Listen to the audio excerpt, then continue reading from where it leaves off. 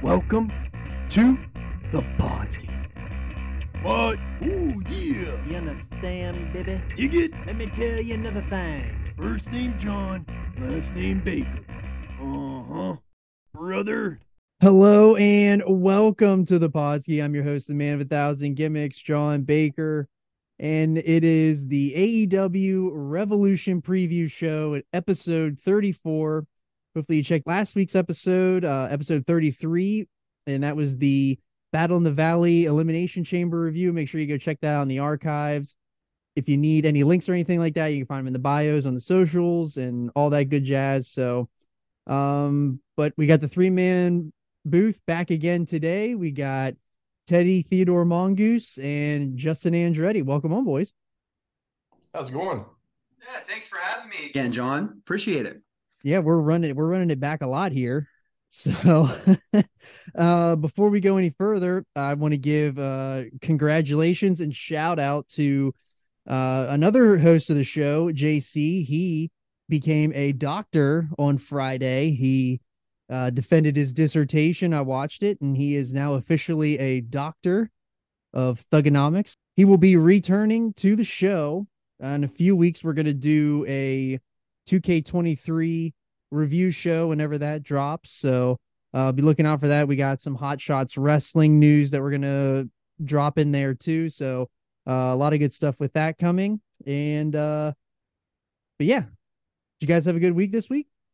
Go ahead, Mongoose. Absolutely. Yeah, it was fantastic. Listen, down here in beautiful South Central PA, the sun has taken some, it's been shining some. It's been tagging in and out a little bit here, especially today. Did the JOB to some cold rain in the morning.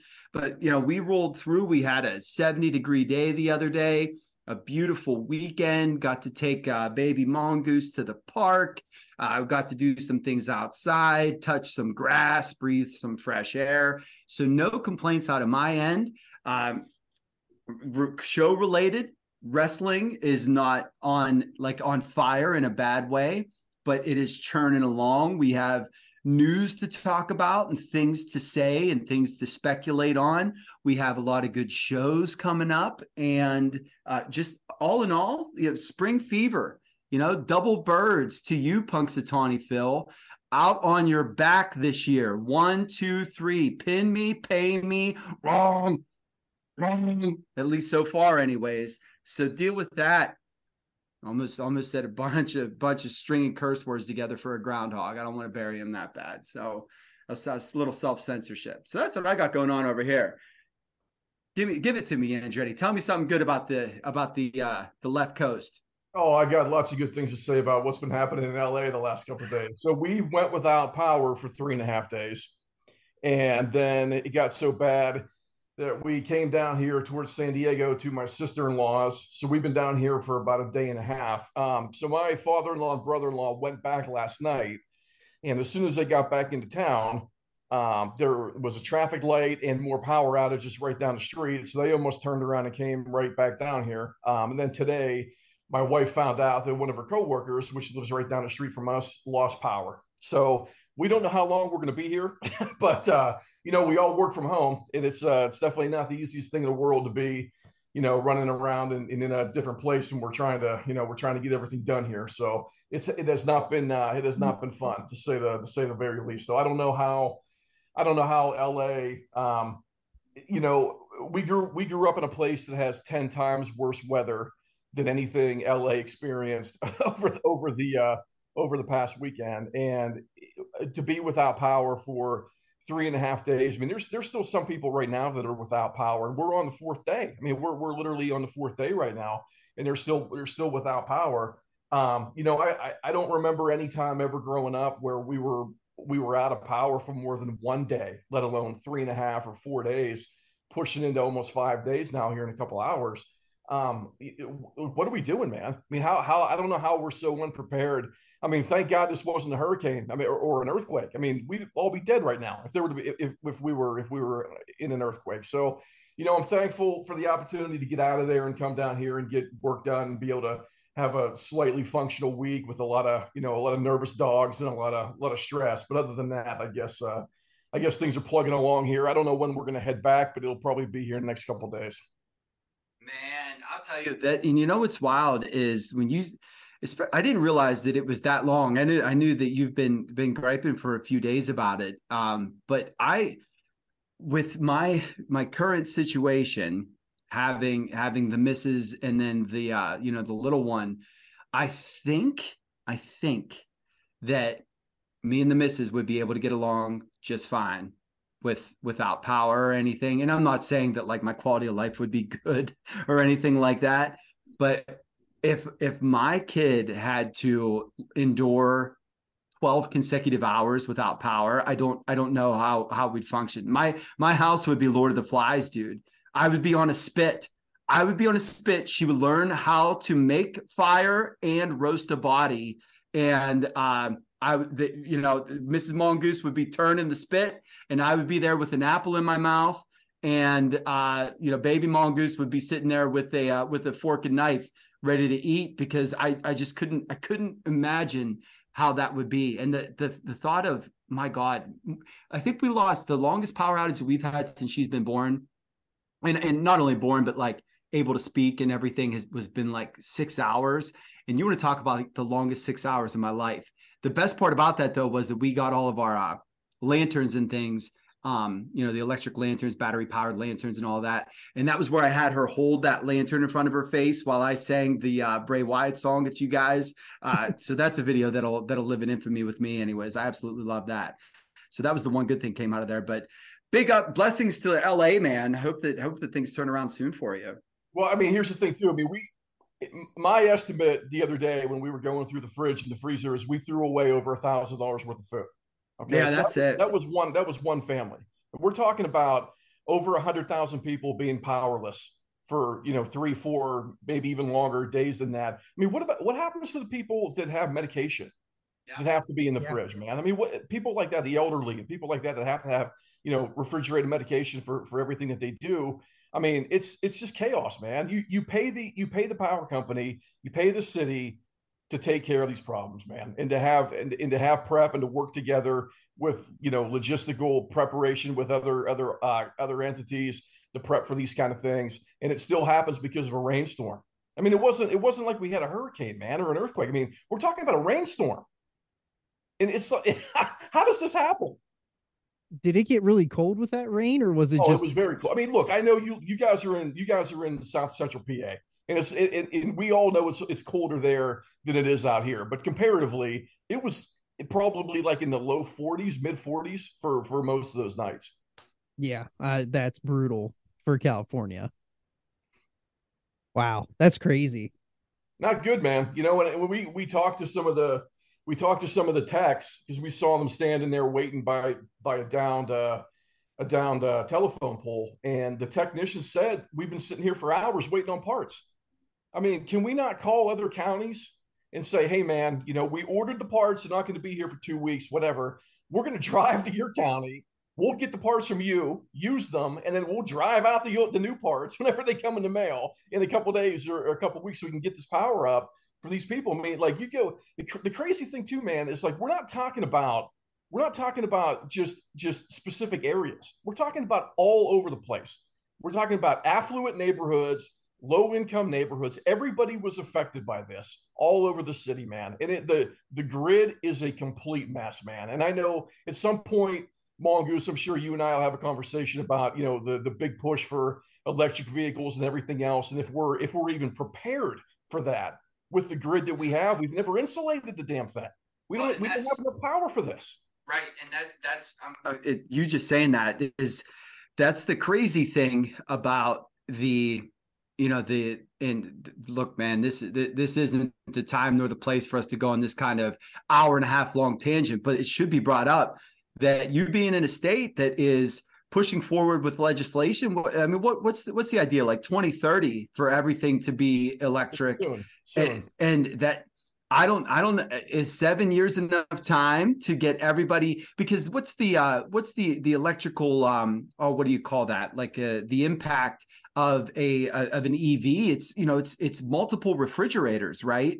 And so if you're going to have everybody that has a car, in many places many houses are going to have 2 or 3 all plugged in at the same time. Good luck. Oh my gosh, good luck. So there's a woman down the street who had the capability of driving away to go someplace else when the power went out and it got real cold. She could not leave her car. She couldn't leave in her car because the car was behind an electric gate with no manual override.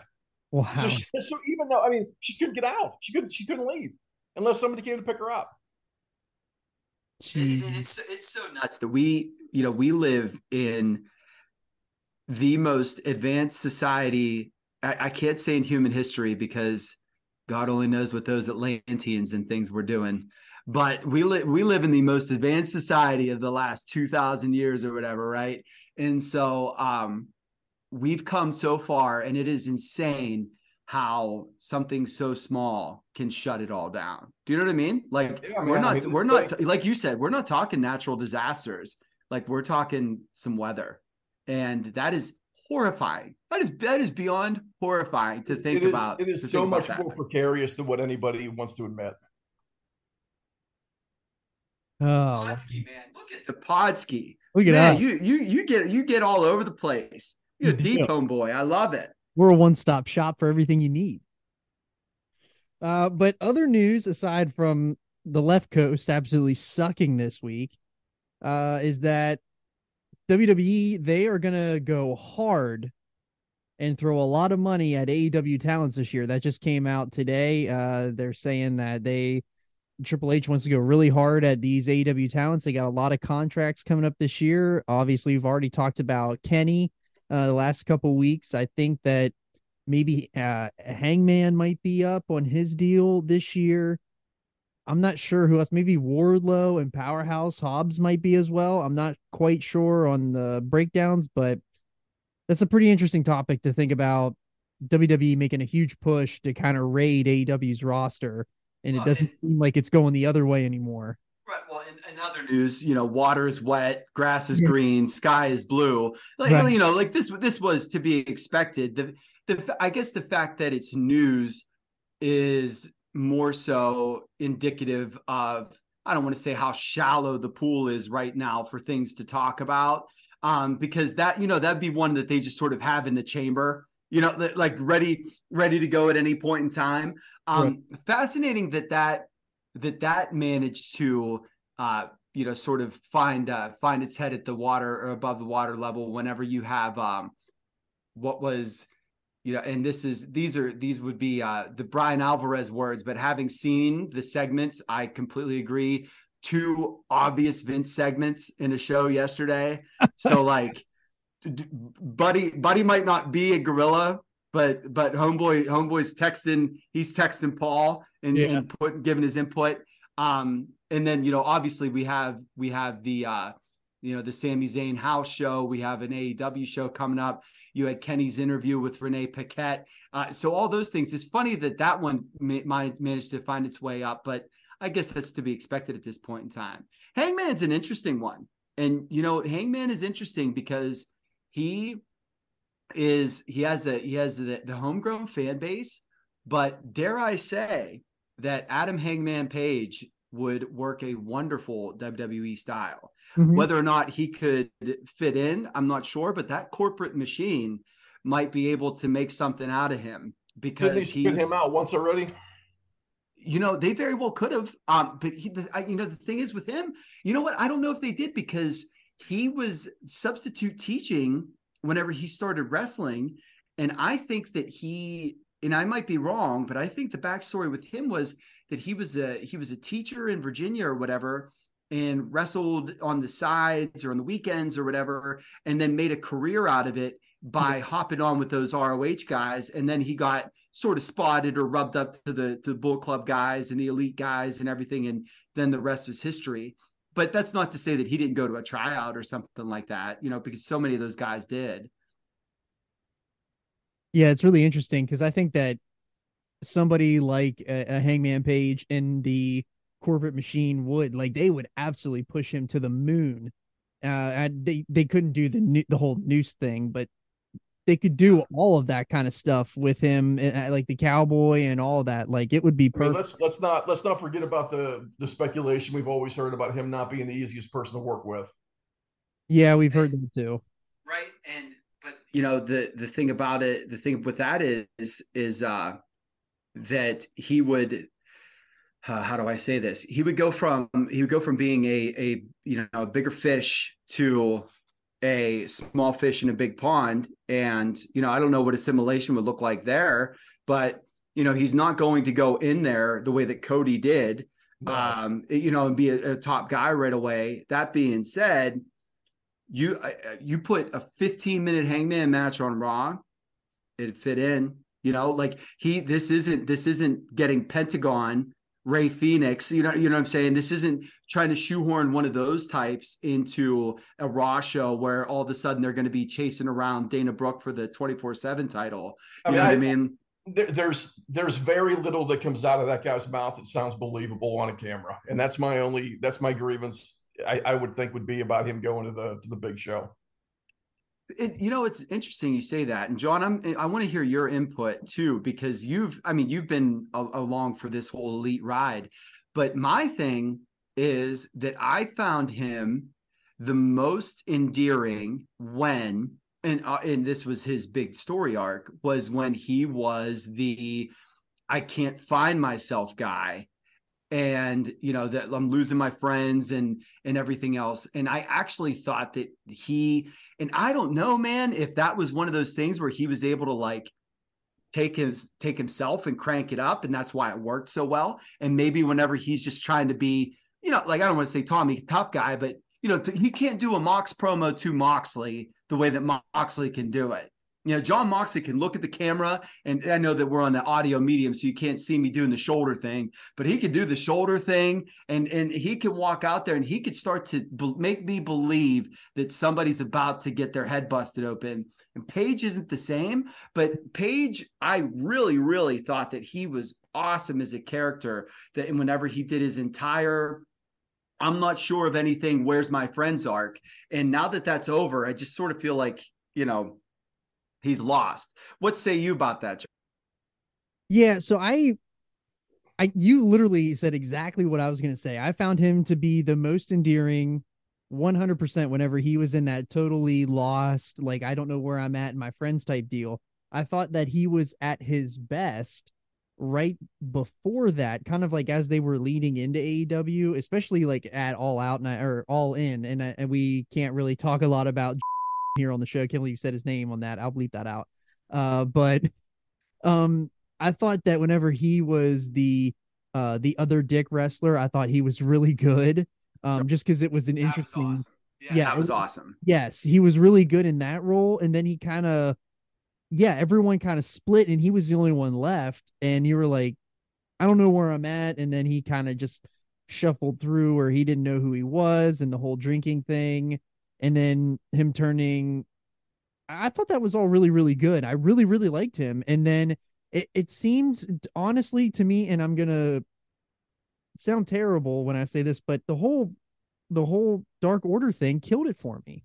They were a bunch of geeks and goons and goobers, and they just brought him down to their level, and he's never been able to, like, for me, he's never been able to punch back up through. He hasn't had anything that's got him back up over the top, and I think that's really hurt him, and that's just poor booking decisions. I think they like, while it was really good, the Dark Order stuff was really good. I thought that the biggest payoff was that thing where they did that entrance at the beginning of that Dynamite, where he was riding in on his horse, and then they were all across the stage, and they did that huge intro for him.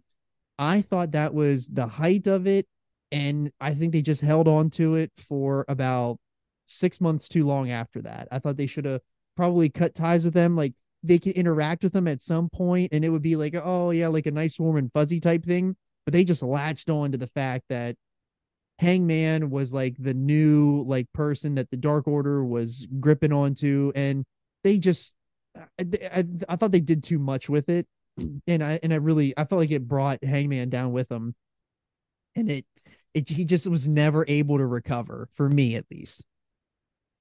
That was really well said. That was really good. And the thing about the Dark Order and Andretti, that whenever I get through my my little spiel here, I please make some mental notes, because I'm sure that you'll contrast me at least a little bit. But that, to me, when we had Brody's passing, you could not do anything with the Dark Order except what they did, which was, we're together, we stay together, baby faces love us, because that was the way that it needed to be. But I completely agree with you in that they held on for too long, and so long that they quit writing for the Dark Order on Dynamite. Yeah. So I hate to say this, man, but I haven't consistently watched Being the Elite in probably 5 months.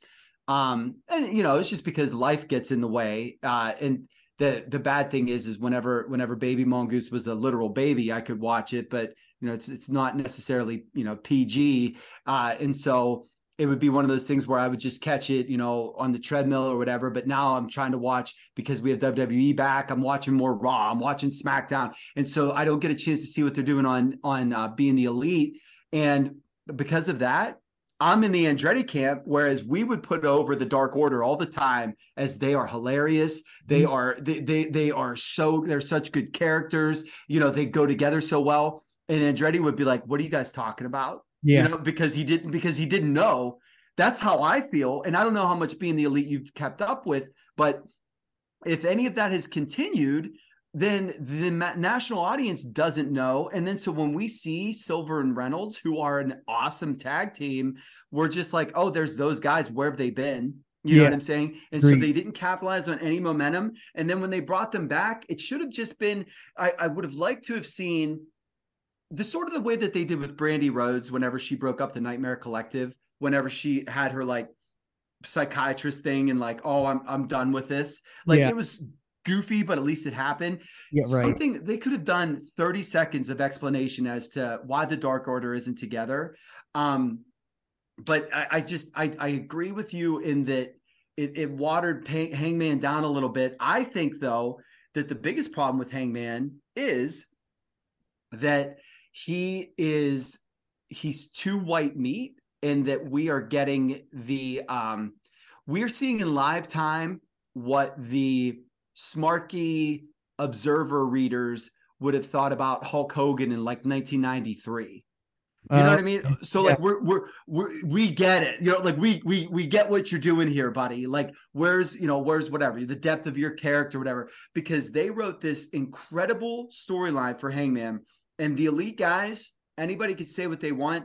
The Cody versus Kenny storyline, the Cody Kenny Bullet Club, Young Bucks versus Golden Lovers, all that was my favorite story. Absolutely. Since I was a little kid. That was the best wrestling story that I've in a long time. So good. And right off of that, we had the Kenny Hangman tag team, and then the split, and then we get the redemption. I wanted Hangman to win that title. Everybody did. And then he did. And what stinks is that he had a banger match with Danielson, 2 of them with Danielson. He had great matches with Adam Cole, and his reign still somehow fell flat. Yeah. Like, how does that happen? Like, everybody wanted you to win the title. You won the title. You had probably 5 or 6 incredible matches with top of the world talent, and people still were ready for you to lose that belt. Like, I know that there was an argument for Paige to win in Las Vegas and then lose to Punk at All Out, but man, it needed to go to Punk. Like that belt was losing its luster. So it's fascinating, man, where he could be, because I don't know, would a heel turn make sense? And if so, you can't do it wrong, because then he's just going to be a nerd. But then you can't just go along with, cheer me guy, because I mean, he gets reactions live. He does, but I don't feel the way whenever he comes on the screen that I did when, 6 months ago or 8 months ago for sure. And I definitely, like, I'm looking forward to this match with Moxley. We'll get to that, but I definitely don't need him in the title picture either, and you're going to get it. Go ahead, Andretti. I'm curious your Hangman arc take here? I don't like him at all. I think his matches are pretty good. He's got no personality. He's not the guy. He's not the guy that I'm putting the franchise tag on. That's for sure. I know you guys like him a lot more than I do. Look, when Brody Lee passed away, I know we talked about this at the time a little bit, and you guys disagreed with me, and I kind of agree with you, in retrospect now, but I kind of don't, because I remember saying that I thought they should have split the Dark Order into two different units and had the units fight for control, and then whoever wasn't good, they just would release. And at that point, the only two people left standing should have been Vance and Silver, in my opinion. Those are two guys that have a future, that are good, and are worth keeping around. I'm not sure the other guys are worth keeping around. I still don't think the other guys are worth keeping around. But that's what it is, man. But the thing with the whole drinking angle, with Paige, I didn't like it because I didn't believe it. I didn't believe any of it. I don't believe anything that comes out of his mouth. I think even when he tries to be serious, he comes off like an idiot. He's out there trying to argue with Moxley. Moxley's coming across as this very serious ass kicker guy that is believable. And Hangman Page is out there with little gold tassels on his pants, talking about how he wants to be taken seriously. Dude, you're not taken seriously because you're a jerk off. That's what it is. That's why. That's where I'm at with it. I don't know if I'm ever going to come around to that other than that. So I have 2 points to go back. So my first point is that I think the drinking angle would have it. Now this is supplemental watching, which is what BTE is. It's supplemental watching. It's for the hardcore fans. It's for the marks like us. Like, we're the ins and we're going to watch everything. The drinking angle would have helped you would have that would have helped your understanding, at least for the character, because Hangman, for like a year and a half on that show, every time you saw him on Being the Elite, he was drinking something. Like, but the thing is, Baker, the problem with that is I shouldn't have to watch supplemental broadcasts or supplemental YouTube shows to understand what's happening. Right. And that's on AEW for not putting clips like that into the show for you to understand, or like at least not plant those seeds on their show where he's obviously drinking at some point during the show. Like, they didn't do a good job of that. And they consistently don't do a good job with that at all. I 100% agree. You shouldn't have to watch supplemental watching. But right. Well, and to piggyback off of that, for me, like, one of my favorite people in the company for a long time was Colt Cabana, only because of Being the Elite. If you just watched Wednesdays, he's just boom, boom, Colt Cabana, right? Yeah. But like, you got to see him be hilarious in different Dark Order skits and everything else throughout that show. Like, whenever they turned him into the orange or whatever that was, like, do you know what I'm saying? Like a little piece of fruit. Yeah. I can't remember. Like, dude, like those things were awesome. And again, because I can totally empathize with here, with Andretti here. Radio edit. But I could totally empathize to say that, yeah, like now, especially that I don't watch the supplemental viewing, like you need to show me what's going on if you want me to know what's going on. Yes. And that is why, if you want my opinion, and we'll get into this later, I'm sure, but I think that is one of, and I'm not saying that it's a company killer, but it's a poison pill to build your storylines not on national television. Dude, you have another episode on national TV that not everybody watches live, but plenty of people would DVR and watch. Why do you not turn Rampage into 30 minutes of wrestling and 30 minutes of YouTube clips, like a best of YouTube stuff? There is no reason that you don't do that. Absolutely. Like, it is completely nonsensical. You can bleep out any curse words. You can cut anything that wouldn't be good for the national audience. But dude, you were on at 10 o'clock PM.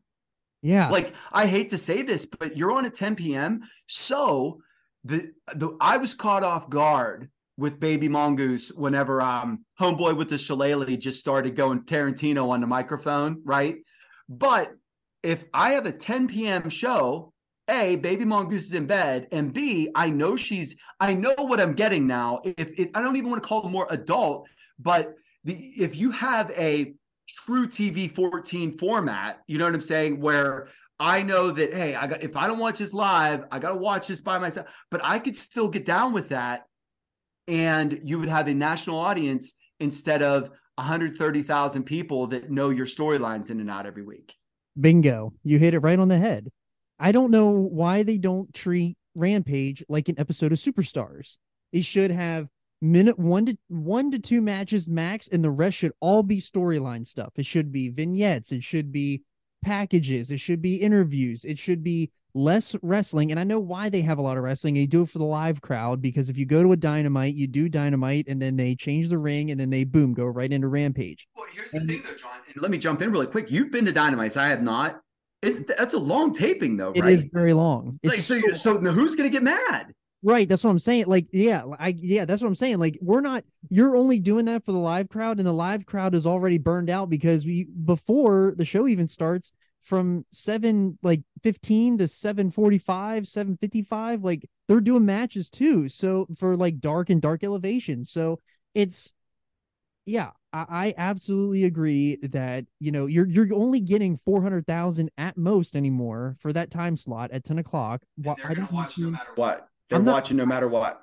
Yeah, those 400,000, that's your base. That is the loyalists. You're not getting any more unless you do something really, really big. But at that rate, what's bigger? Like, they've already blown their wad with the Punk first dance. Like, there's nothing else that they can do that's going to bring it back to that. Not even anything close, I think. Not unless you sign Roman Reigns or something like that. But why are you bringing him in on a Friday night? Why are you not bringing him in on a Wednesday night? So, I fully agree that it is a huge disconnect for the viewers when they don't tie in these clips or these stories, and that Excalibur has to go over it really quick like this during the show. He's got to run over it so fast that they can't get these stories through, but they have 3 hours of television. Like, it seems so simple, but I don't understand why they complicate these things. Like, it's infuriating as a fan that we have to go take the 20 to 30 minutes on a Monday at noon to watch BTE when I don't want to do that. So that's why I haven't done it. I haven't done it since they came back to win those trios belts. I haven't watched it because it's just there's just no point. And I refuse to watch Rampage just because it's just too much. I don't want to do that. You don't need to. That's until we need to. Look, man, I didn't watch Raw or SmackDown consistently for years. Do you know why? Do you know why I do? Because it's worth watching. Yes. Like, it's that simple. Right. Make the shows worth watching. If there is no storyline advancement on Rampage, I have them all DVR'd. I do have an intention to go and watch the Bucks and Aussie Open, because I'd really like to see the Bucks and Aussie Open. Yes. But it's not appointment viewing for me. That's I'll get around to a viewing. Yep. And you need more than that in order to get me to take the time to watch the show. And I know it's a quick watch. And here's the other thing. When that show started, I very much looked forward to and enjoyed. Yep. It was a sprint.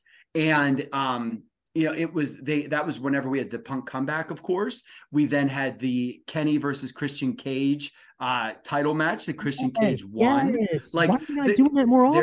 Your Superstars idea is it. And the thing is you turn that into Superstars, and then once a month, then you give them you give us the Orange Cassidy versus whatever, Samoa Joe or something title match, and you don't even have to put your world belt on the line there, but then you put a big belt there. You put the trios belts on the line as a main event for 25 minutes or whatever. Have at it. Or, some kind of, like some ladder match for $10,000 or something like that. But yeah, I don't know. I don't know how you waste time whenever you have only 3 hours, A, and then B, you've taken on this third hour, and the network wanted it, and so to not capitalize on it's very frustrating. I don't know. Yeah, it's not appointment viewing for me anymore. They've already shown me time and time again that it doesn't mean anything. And like, even if I do miss it, they are getting better at covering stuff like that on the shows. But for the longest time, they just refused to cover the stuff. But I absolutely agree. Like if they would just do, because they obviously get into a 2 to 3 week funk at some point. They get into a lull in their every 3 months that they do a show. Why not put the big matches, like you said, put the trios belts, sprinkle me daddy, like a really big match or something like that on a Rampage. It should be, that's how it should be. That's how we've said it from the beginning. Ever since they mentioned Rampage from the start, we said it should be a superstars style show, and it just hasn't been. And they just It are should not be Sunday Night Heat, and it's Sunday Night Heat. Right. It's Velocity. It's Sunday Night Heat. It's main event. Like it's just not, not the good main event. Here's the biggest tell of something not going right. Andretti will watch Dark Elevation, and not Rampage. Yeah. Like seriously? Dude, Andretti will get on the text machine and just start barking about what's his face? Nemeth's brother or somebody like that, having to watch him on Dark Elevation, or another Abaddon match or whatever. But the dude won't watch your nationally televised hour. Like that goes to show you something. And Andretti watches all kinds of wrestling, and he will watch Tennessee Backyard. I was just gonna say Tennessee Backyard Wrestling. Shout out Tennessee Backyard Wrestling. Found them on TikTok. What a great find that was. Well, the thing too, it's even worse than you think, because there's stuff that happens on Dark and on Elevation that then ends up on Dynamite, and there's no explanation for it. So it's even worse than watching being the Elite. Like something, all of a sudden there's a tag team match or something on Dynamite, and somebody gets killed, and there's no explanation for it. But on Dark or Elevation, there was a storyline there with that, and there's no connection. They don't talk about it. Yeah.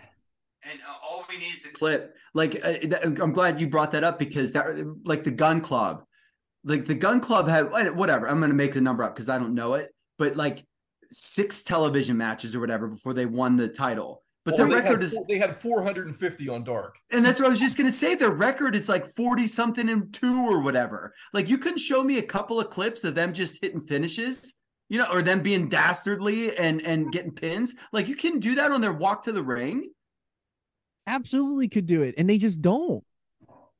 Yeah, that's what's really frustrating when you watch AEW and you try to tie all the things together. There's so many loose ends. There's just no cohesiveness all the time, and it's really, really frustrating. Wow, came in hot there. We did. We went on a real good tangent. I really enjoyed that one. What else you got for news? I got a couple things. Yep, I got the Sammy facing Roman at the house show. That I don't know why we need to do that. I don't understand why we're doing that. I get that it's in Canada, but you're gonna run back the rematch on a house show. Maybe they're just, maybe I'm thinking outside the box here. Maybe they're promoting it this way because they're gonna do an angle this weekend on Friday, because Friday they're doing the Cody and Roman stare down. Maybe that's how they get to the Sammy and Kevin versus the Usos type thing. I don't know. That would seem like a WWE style setup where they would do that, because you could do, they were really, really good back in the day of doing two things at once. Well, there's precedent here for that, because Jacques Rougeau beat Hogan for the belt in Canada. It was unrecognized. Oh, okay. Well, there we go. I forgot just to pop the crowd. But you also have to remember that unrecognized, that's not going to happen today. No, you know what I'm saying? There will be millions of views on Instagram lives and TikToks and blah blah blah. And so good luck trying, especially when you're a company that promotes your social media as much as the WWE does. Oh, I'm not saying they should do it. I'm just saying. Yeah. But that's what I'm saying, is that like that one we couldn't get there. It would be an impossibility unless they did some kind of like Dusty finish or something. And what an insult at this point. You right. The moment's passed. You blew it. You blew the moment. So let's not go up there and have an untelevised match and put the belt on somebody. Yeah, I just don't understand the point of doing it. It seems like a moot point to do this now, and I just don't understand the point behind it. But the last thing is the Kenny Omega did his interview with Renee Paquette on her the Sessions podcast, and they did a lot of talking about. They did some stuff with the Brawl Out, and this was the first time that really anybody's come out and said anything because Tony Khan refuses to talk about it. The Bucks say they can't talk about it. So Kenny basically went on there today, and he had said that he had felt a weird vibe in the locker room whenever he came back, and that there was ways it could have been prevented, but he's not going to speak on what happened because they were sworn to secrecy, legal secrecy, right? Legal secrecy to never talk about it. So we'll never know what happened. And that's fine. I have this quote in front of me, and I actually, it's going to take a lot for Kenny to do something. And I try very hard. The older that I get, it's one of those like, man, never meet your heroes, because you just see how all these people are just the worst. Yeah. But I've really liked him for a long time. Not only what he does in the ring, but I always thought that he was really interesting and cool character, at least in his public persona. And I thought that this was a really neat quote that he said, and this is paraphrased. This is from the Figure 4 website. So Omega said that anyone that's been involved in competitive sports and or combat sports has dealt with situations where there are conflicts that are often worked out, and sometimes even after a fight. He felt there was a point in which that could have happened, but soon realized this wasn't like high school football or someone in jiu-jitsu training. So that's a very human perspective to take, like a real world perspective, to be like, hey, we've all seen, I've seen Andretti roll around with a kid that he played video games with 5 minutes later. Do you know what I'm saying? Like we've all been there before.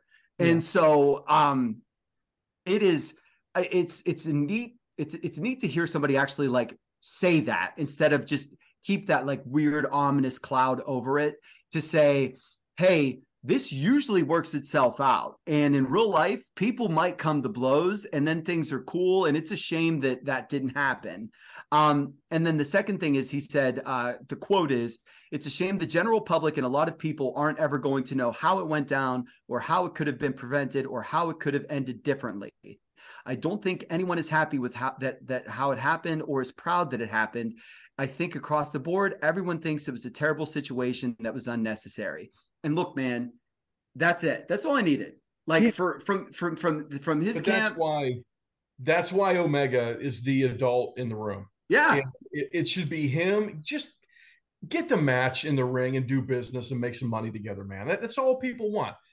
That's it. That's all people want. People want to see everybody come together for the good of a fledgling upstart company, which it still kind of is, to make money and have an awesome show. That's all people care about. Yep. And that's just it, is that and it has to be Kenny. I really think that Kenny can do angles with Punk, and Punk can do angles with Kenny. And I do think that those two, on television anyways, can play nice enough to where, because you had the Punk Hangman thing that rubbed people the wrong way, and the Bucks do the thing in Chicago, to heal up the Chicago crowd. Kenny, I think that Kenny can come across as, we're going to fight for this reason, and not like peel back too many layers as to where like things derail themselves, get too far off of the storyline itself. And then he'll go in there, dude, and he will sell like he's been shot with a shotgun every time he gets kicked and hit. You know what I'm saying? Like, he'll put over, if he gets a GTS, man, he would be knocked out cold and then get his WrestleMania kick out. Like, you know what I mean? Like, I'm short of, and how about this? Let's hear it. It's not, Kota Ibushi's the one. Ain't nobody kicked out of the one-winged angel in years. Nope. If you get that match in the ring, that's the time you do it. Yeah. That one. That right there. That is the one. I wholeheartedly agree with you. You go 24 minutes, near fall, V trigger, one winged angel, 1, 2, crowd. Literally, the building explodes. The whole building explodes. Yes, That's the one. That's double or nothing right there. That's literally double or nothing. Like that's absolutely what they should do, because a lot of people have been coming out and saying all this stuff that, just get it in the ring. Get it in the ring. They've been saying it for weeks now. Even freaking Mark Henry came out and said something this week, like grown men can settle their differences. Basically, everyone's saying it's time to settle your differences and put it. That's because Mark Henry always wants to get to the main event. He always does, and that to me says, I personally, I don't want to spoil my ending, so I'm because I have in my prediction here at the end of the show, but I'll save that for the end. But I have some thoughts of what I personally think is going to happen and what they should do. Now, will they do that? Who the hell knows? They probably won't, but I don't know. I thought that was really interesting that Kenny said that, and that there's legal secrecy that is going on here. That, I mean, it's just really frustrating that it took Kenny this long. Kenny's the one that had to do it. That's what's irritating. It shouldn't have to be Kenny. But I'm just kind of glad that Kenny came out and said it, though. Andretti, I know you got some news. Let's hear it. Well, let's see where we're at here. I got a bunch of stuff written down. Well, first thing I wanted to say, happy birthday, Mario Andretti. Happy birthday to Mario Andretti. Uncle Mario, Uncle Mario, only driver to win the Indy 500, Daytona 500, and Formula One. So shout out Mario Andretti. Hope you had an awesome day. Vroom, vroom. What else I got here? Today, actually, National Tooth Fairy Day, believe it or not. And the reason why I bring that up, coincidentally, did anybody see on Instagram the meme of the mom who said that she took money out of her child's piggy bank to put under the pillow for the tooth fairy? Okay. Are you the worst parent ever? Yeah. So 2 things with that. One, saw that. Okay. Somebody shared that. In fact, I actually think that it was Trigger. That was because that's what he will be doing. Absolutely. But the second thing, my kid comes home from school 2 days ago. It's funny you brought that up. She whispers. She like pulls me in and she puts her hands around my ear and she goes, "Dad, guess what?" And then, child's name. "Guess what this kid said to me?" And I said, "What?" She said, "He said the tooth fairy isn't real." And I said, "You know what, honey? He only said that because maybe he wasn't good enough to have the tooth fairy visit him." You know what I mean? Like, come on, man. Like, can you be 6? Can you just be 6? Like, what are we doing here? Just killing the gimmick in kindergarten. Get out of town and put that kid in an ankle lock. Speaking of piggy banks, Mongoose had a piggy bank for me back in the day because I used to say, "I'm so hood." Yeah, instead of a swear jar. It was an I'm so hood jar. It was an I am so hood jar, and was going to buy me the Jersey Shore. Yeah. Buy me the Jersey Shore box set with my swears of "I'm so hood," and never did see that. I hope you spent that well. God only knows what that money could have been spent on. Sorry, it wasn't on you, bud. but thanks a decade later. I appreciate it. All right, give me something else, Andretti. What else do they have? I got a couple shows coming up I'm going to put over here in a second. Before you do, you fantastic mania, brother. Oh God, you want to talk about that? Would you please? I don't mean to sideswipe your news, but I got notes. So I put that thing over huge, dude, last week on the show. Put it over huge.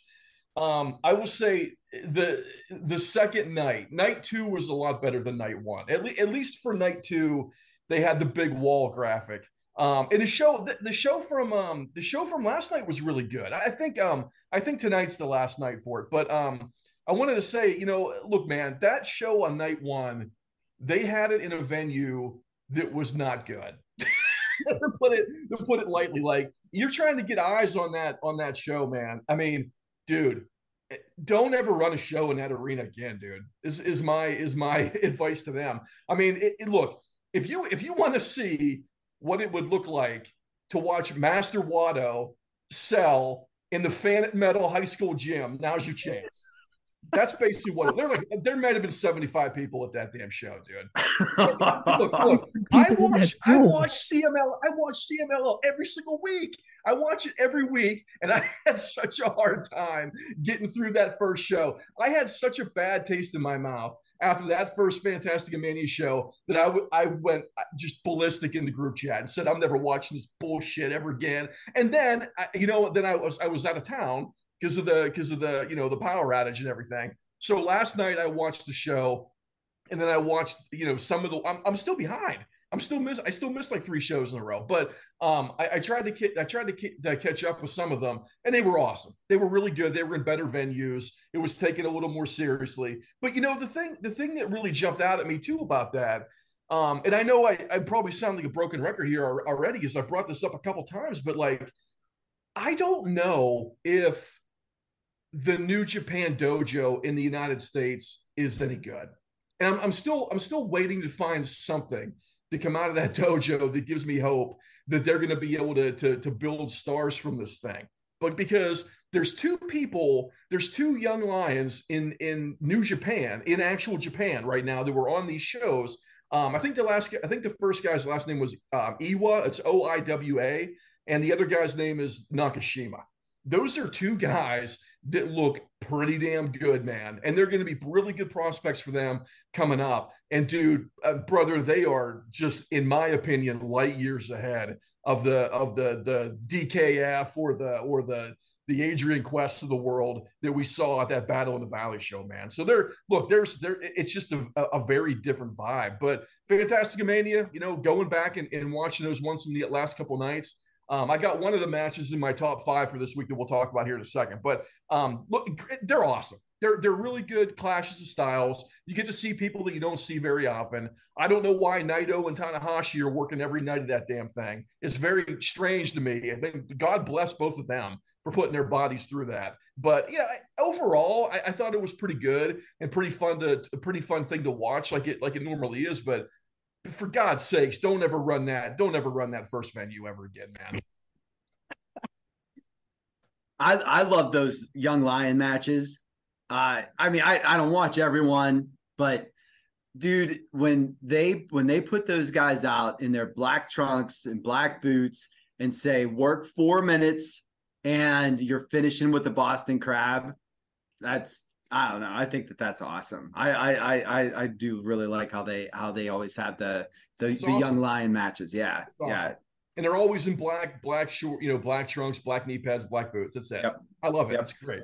The other thing I had, for New Japan, because the New Japan Cup starts on Sunday, this upcoming Sunday, and the main event of the first match, it's a first round match, is Tai Chi and Sonata, and that to me is a very interesting match because Tai Chi had an unbelievable match with Ospreay was that Wrestle Kingdom?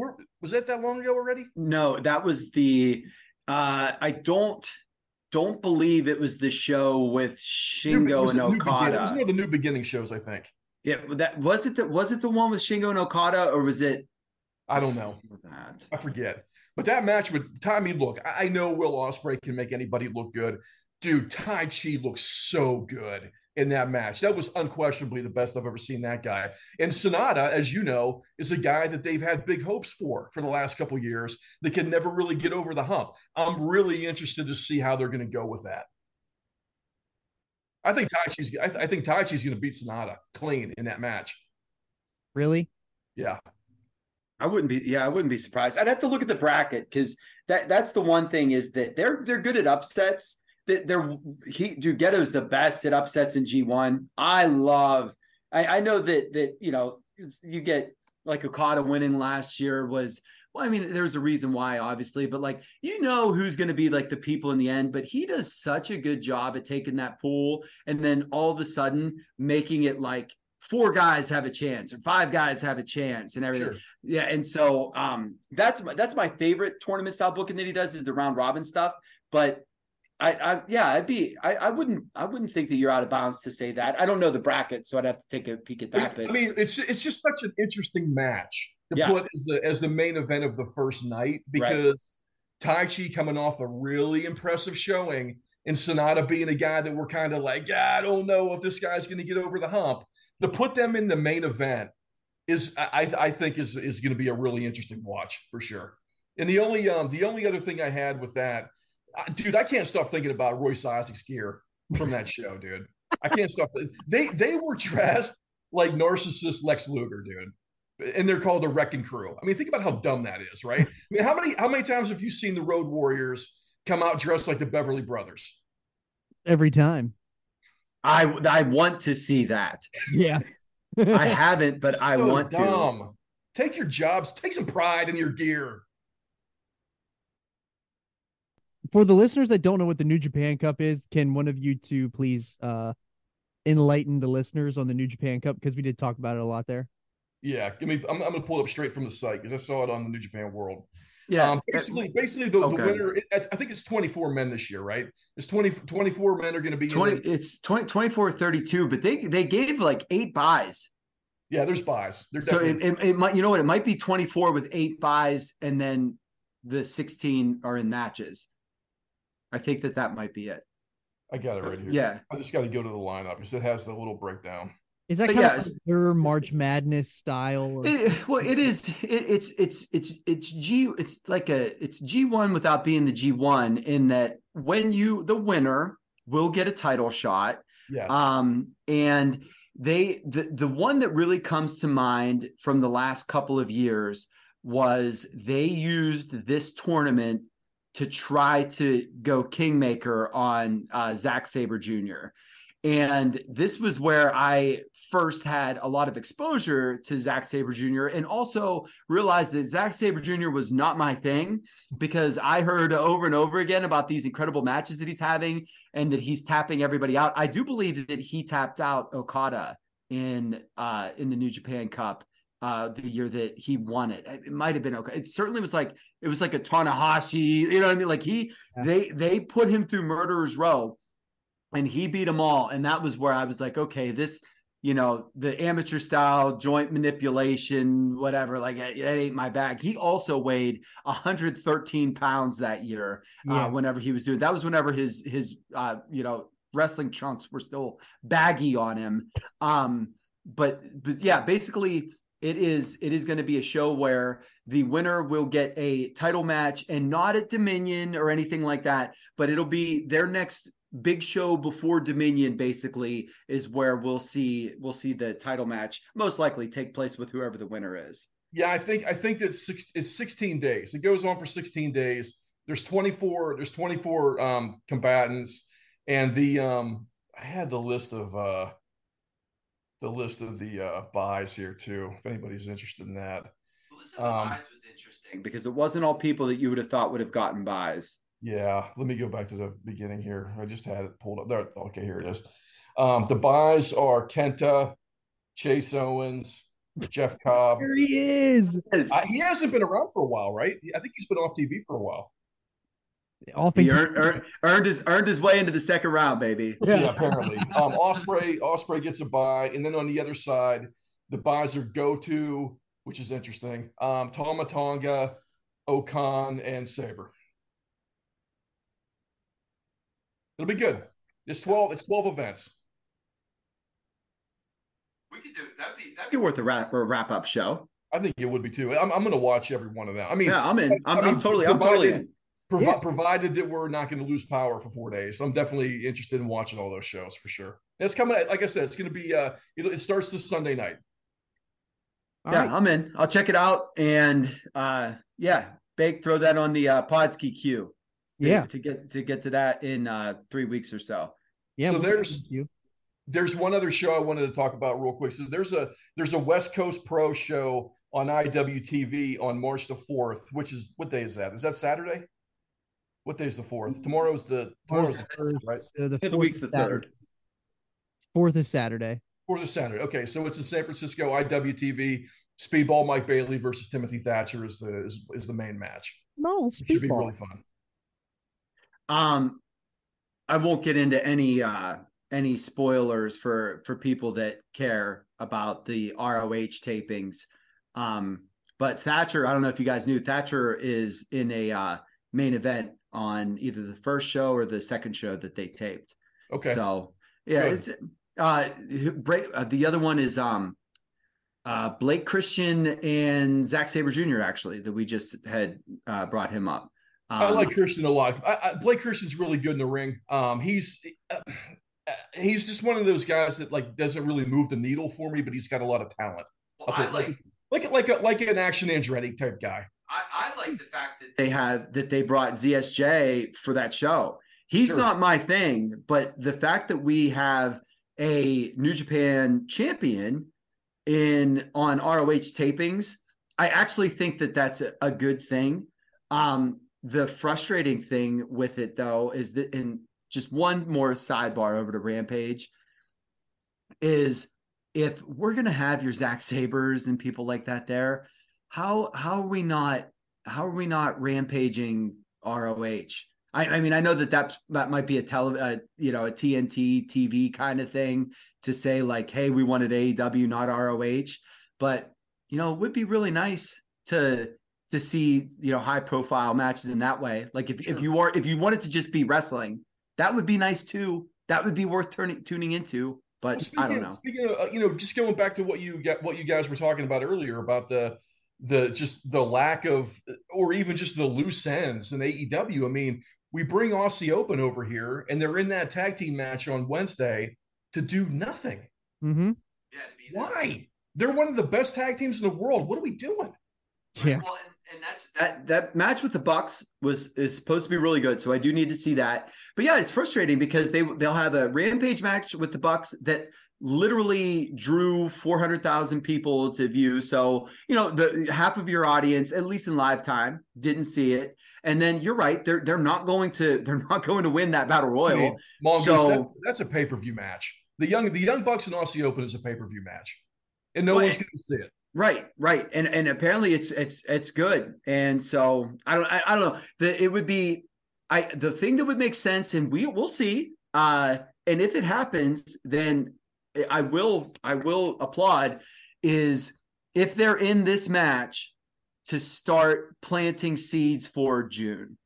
Yeah. That's cool. Then that's cool. If whomever eliminates them, if then they go over to Japan, do you know what I mean? Something like that. Mm-hmm. That makes sense. Yeah, they did confirm over the week that they, since we recorded last week, they did confirm Forbidden Door 2, which we were pondering whether or not it was still a real thing, that it was kind of earmarked, but it is a real thing. It's going to happen in June. Yeah, I'm looking forward to it. It should be a great show. All right. Well, before we move on, I have one last thing to put over. I got two more things. So you go ahead. Okay.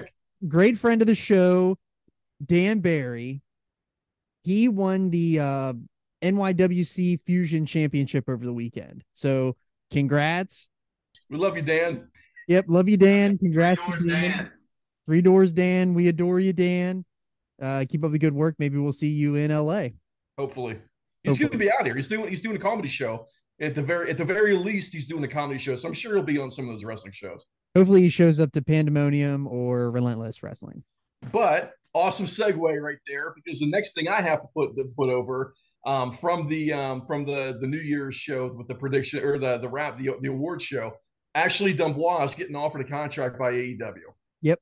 That was your call this year. That was one of your predictions for the year, is that Dubois is going to get a big time contract, which I think that she actually technically hats off. I think she technically got an indie contract. Am I right on that? I don't even know. I don't know the details.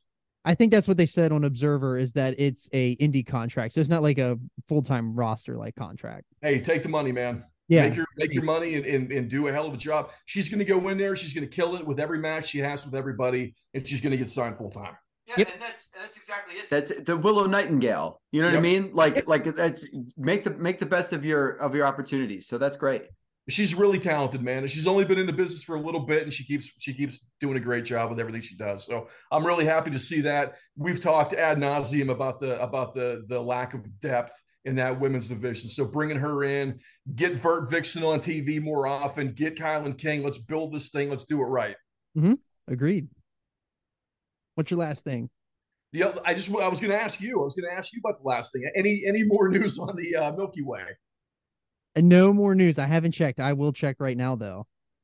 I'm still sad. I'm still sad about it. No more news other than what were the specials today?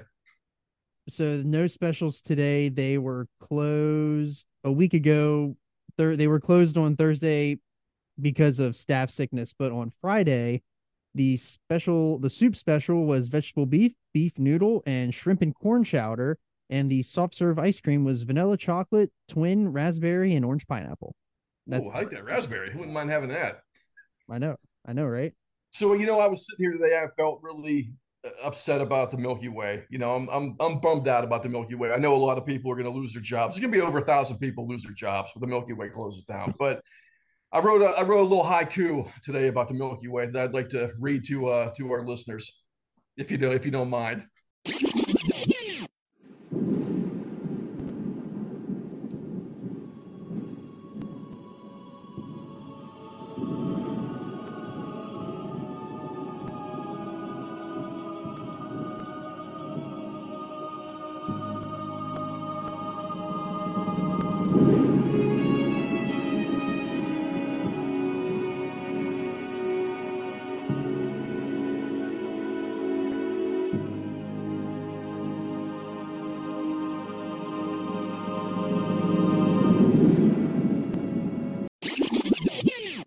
So as we know, as everyone knows, because everybody's familiar with the haikus, the format is 5 syllables, 7 syllables, 5 syllables. Okay, so it's got to fit into that. Okay, so here's my haiku, my one and only haiku that I've ever written about the Milky Way Diner.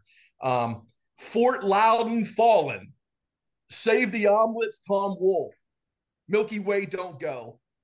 That was absolutely perfect. It was so good. Can you say it? Can you give it one more time, please? I'd be happy to do it for you again, Mongo. So, Fort Loudon fallen. Save the omelets, Tom Wolfe.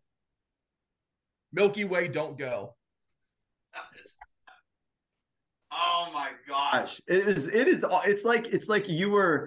like you opened your mouth and angels came through your esophagus and down to your fingertips and helped you pen that from heaven. That was absolutely man, it's perfect. Like I keep telling you, I'm trying to win a Marconi with this podcast. So, we're way on our way to winning that. And I'm happy to share it with the two of you. If MJF and Chris Jericho can get noticed by the New York Times, we can get noticed by the New York Times. Yeah, I was just gonna say maybe not before, but now. Yeah. Yeah. That was so awesome. All right, segueing into our we were going to do a top 10, but I think we're going to break it up into a top 5 things that we hate about wrestling. Top 5 with Andretti, Mongoose, and the man of 1,000 gimmicks, John Baker. I will go first with my number 10. We're going to do 10 through 6, and then next week for the Revolution review, we'll do 5 through 1. So my number 10 things that I hate about wrestling is that there's too many titles to remember now. Oh yeah, that's a good one. There's hot. Coming in hot. Yeah. There's too many titles. It should just be a mid-card title, a tag title, and a world title. Let's keep it simple, and it's not simple anymore. Number 9, I have bad booking. And obviously we all hate bad booking, but what do I mean about bad booking is that there's just not consistent storytelling, and not everything's always going to be a home run. However, like there's not always good logical storytelling, and especially now with kind of AEW and where I was kind of at with them a few weeks ago, and how I just came in and pissed fire all over the chat about how awful AEW was 2 weeks ago, and now I'm super excited for this card. So that's how it usually works out. But that's my number 9. Number 8 kind of goes with number 9, but storylines that never end. The never ending, John, that's a good one. yes, That's a good one. The never ending storyline where it's just on and on forever. And I have one that may happen this week, is a Christian Cage Jungle Boy storyline.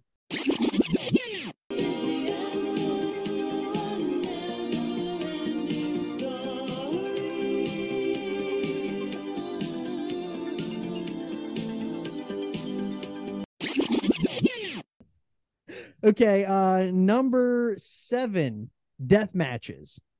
I there is a time and a place for a death match, but I feel like and you're wearing a death match shirt right now, the Revolution exploding barbed wire death match. I feel like the death match is overdone now because everyone got a little bit of taste of it on national television, so now everybody wants to do a death match. So I just feel like it's an oversaturated market now. I would like it to go back to it's like a Hell in a Cell. Overdone. Let's make it special again. And my last and final thing is my number 6 are part-time champions. I despise a part-time champion. It is the shits.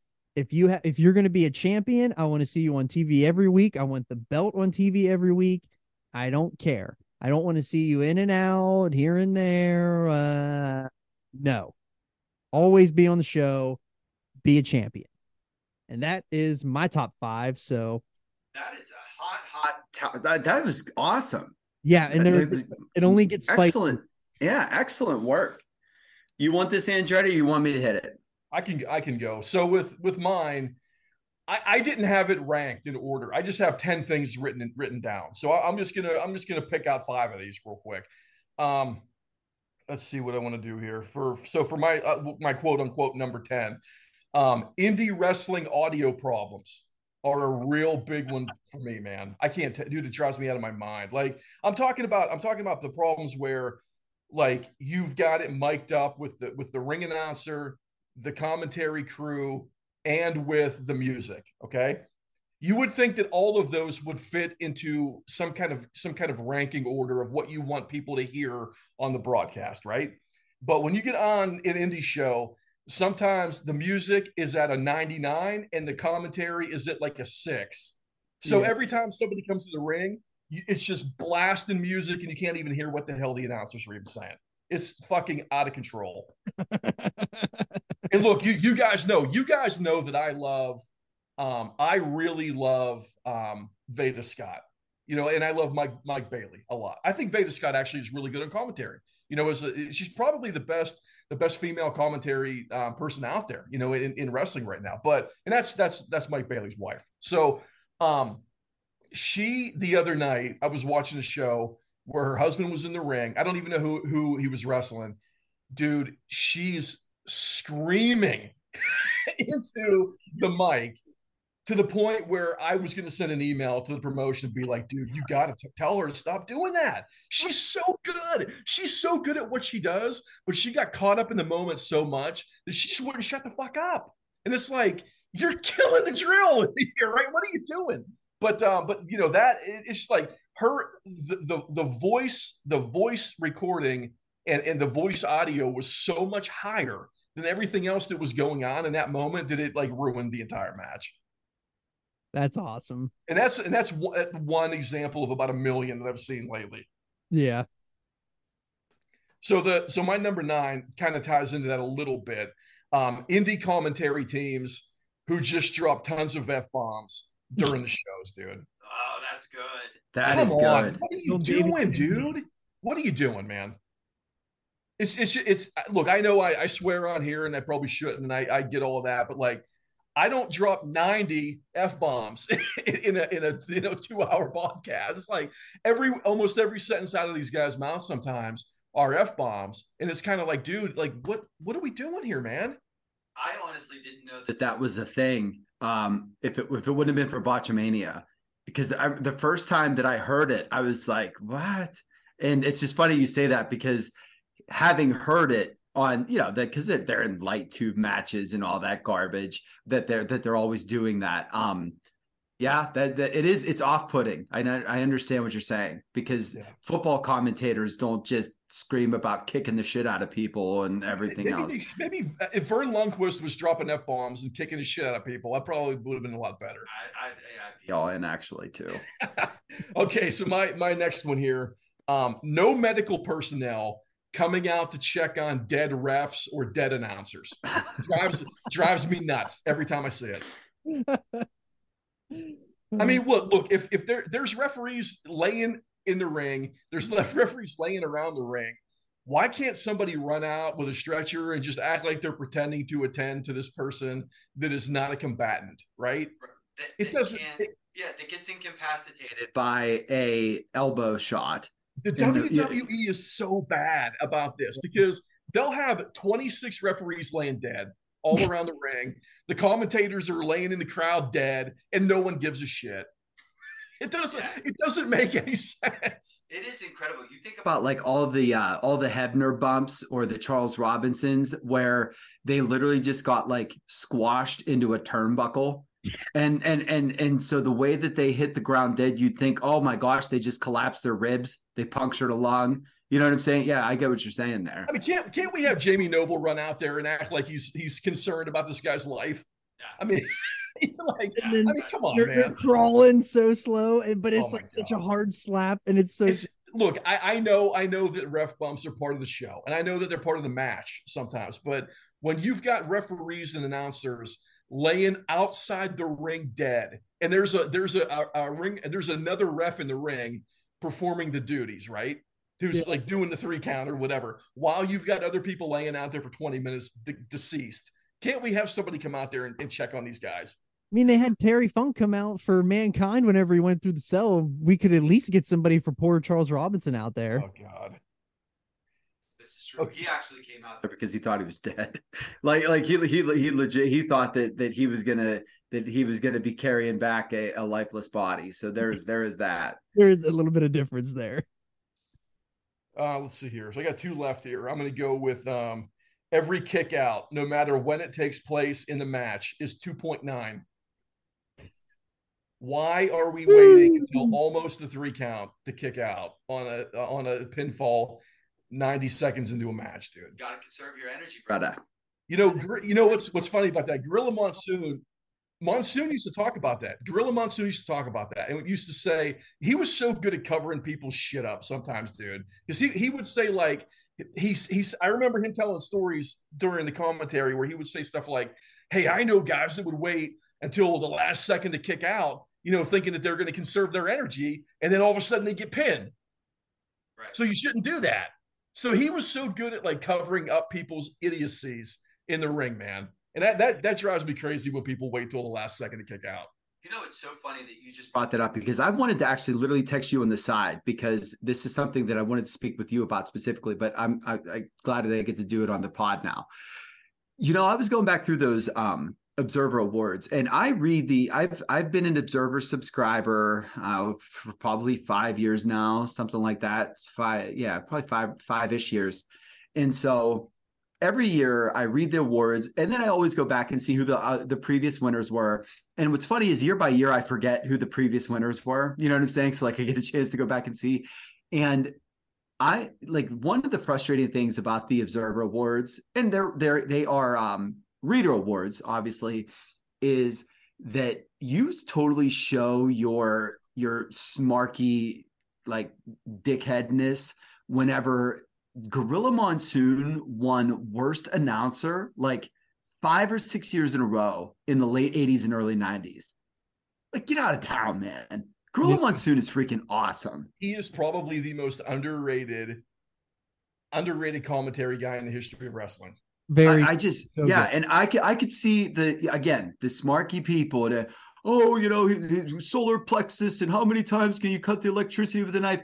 Dude, that guy was the best. And especially when you had him and Jesse, and then him and Bobby, Those are two iconic teams. You could tell they genuinely liked each other. You can like, I was very frustrated to see that you know, the Observer readers, like you had to be some certain type of just snot to be an Observer subscriber in the 1991 if you were voting for Gorilla Monsoon's the worst.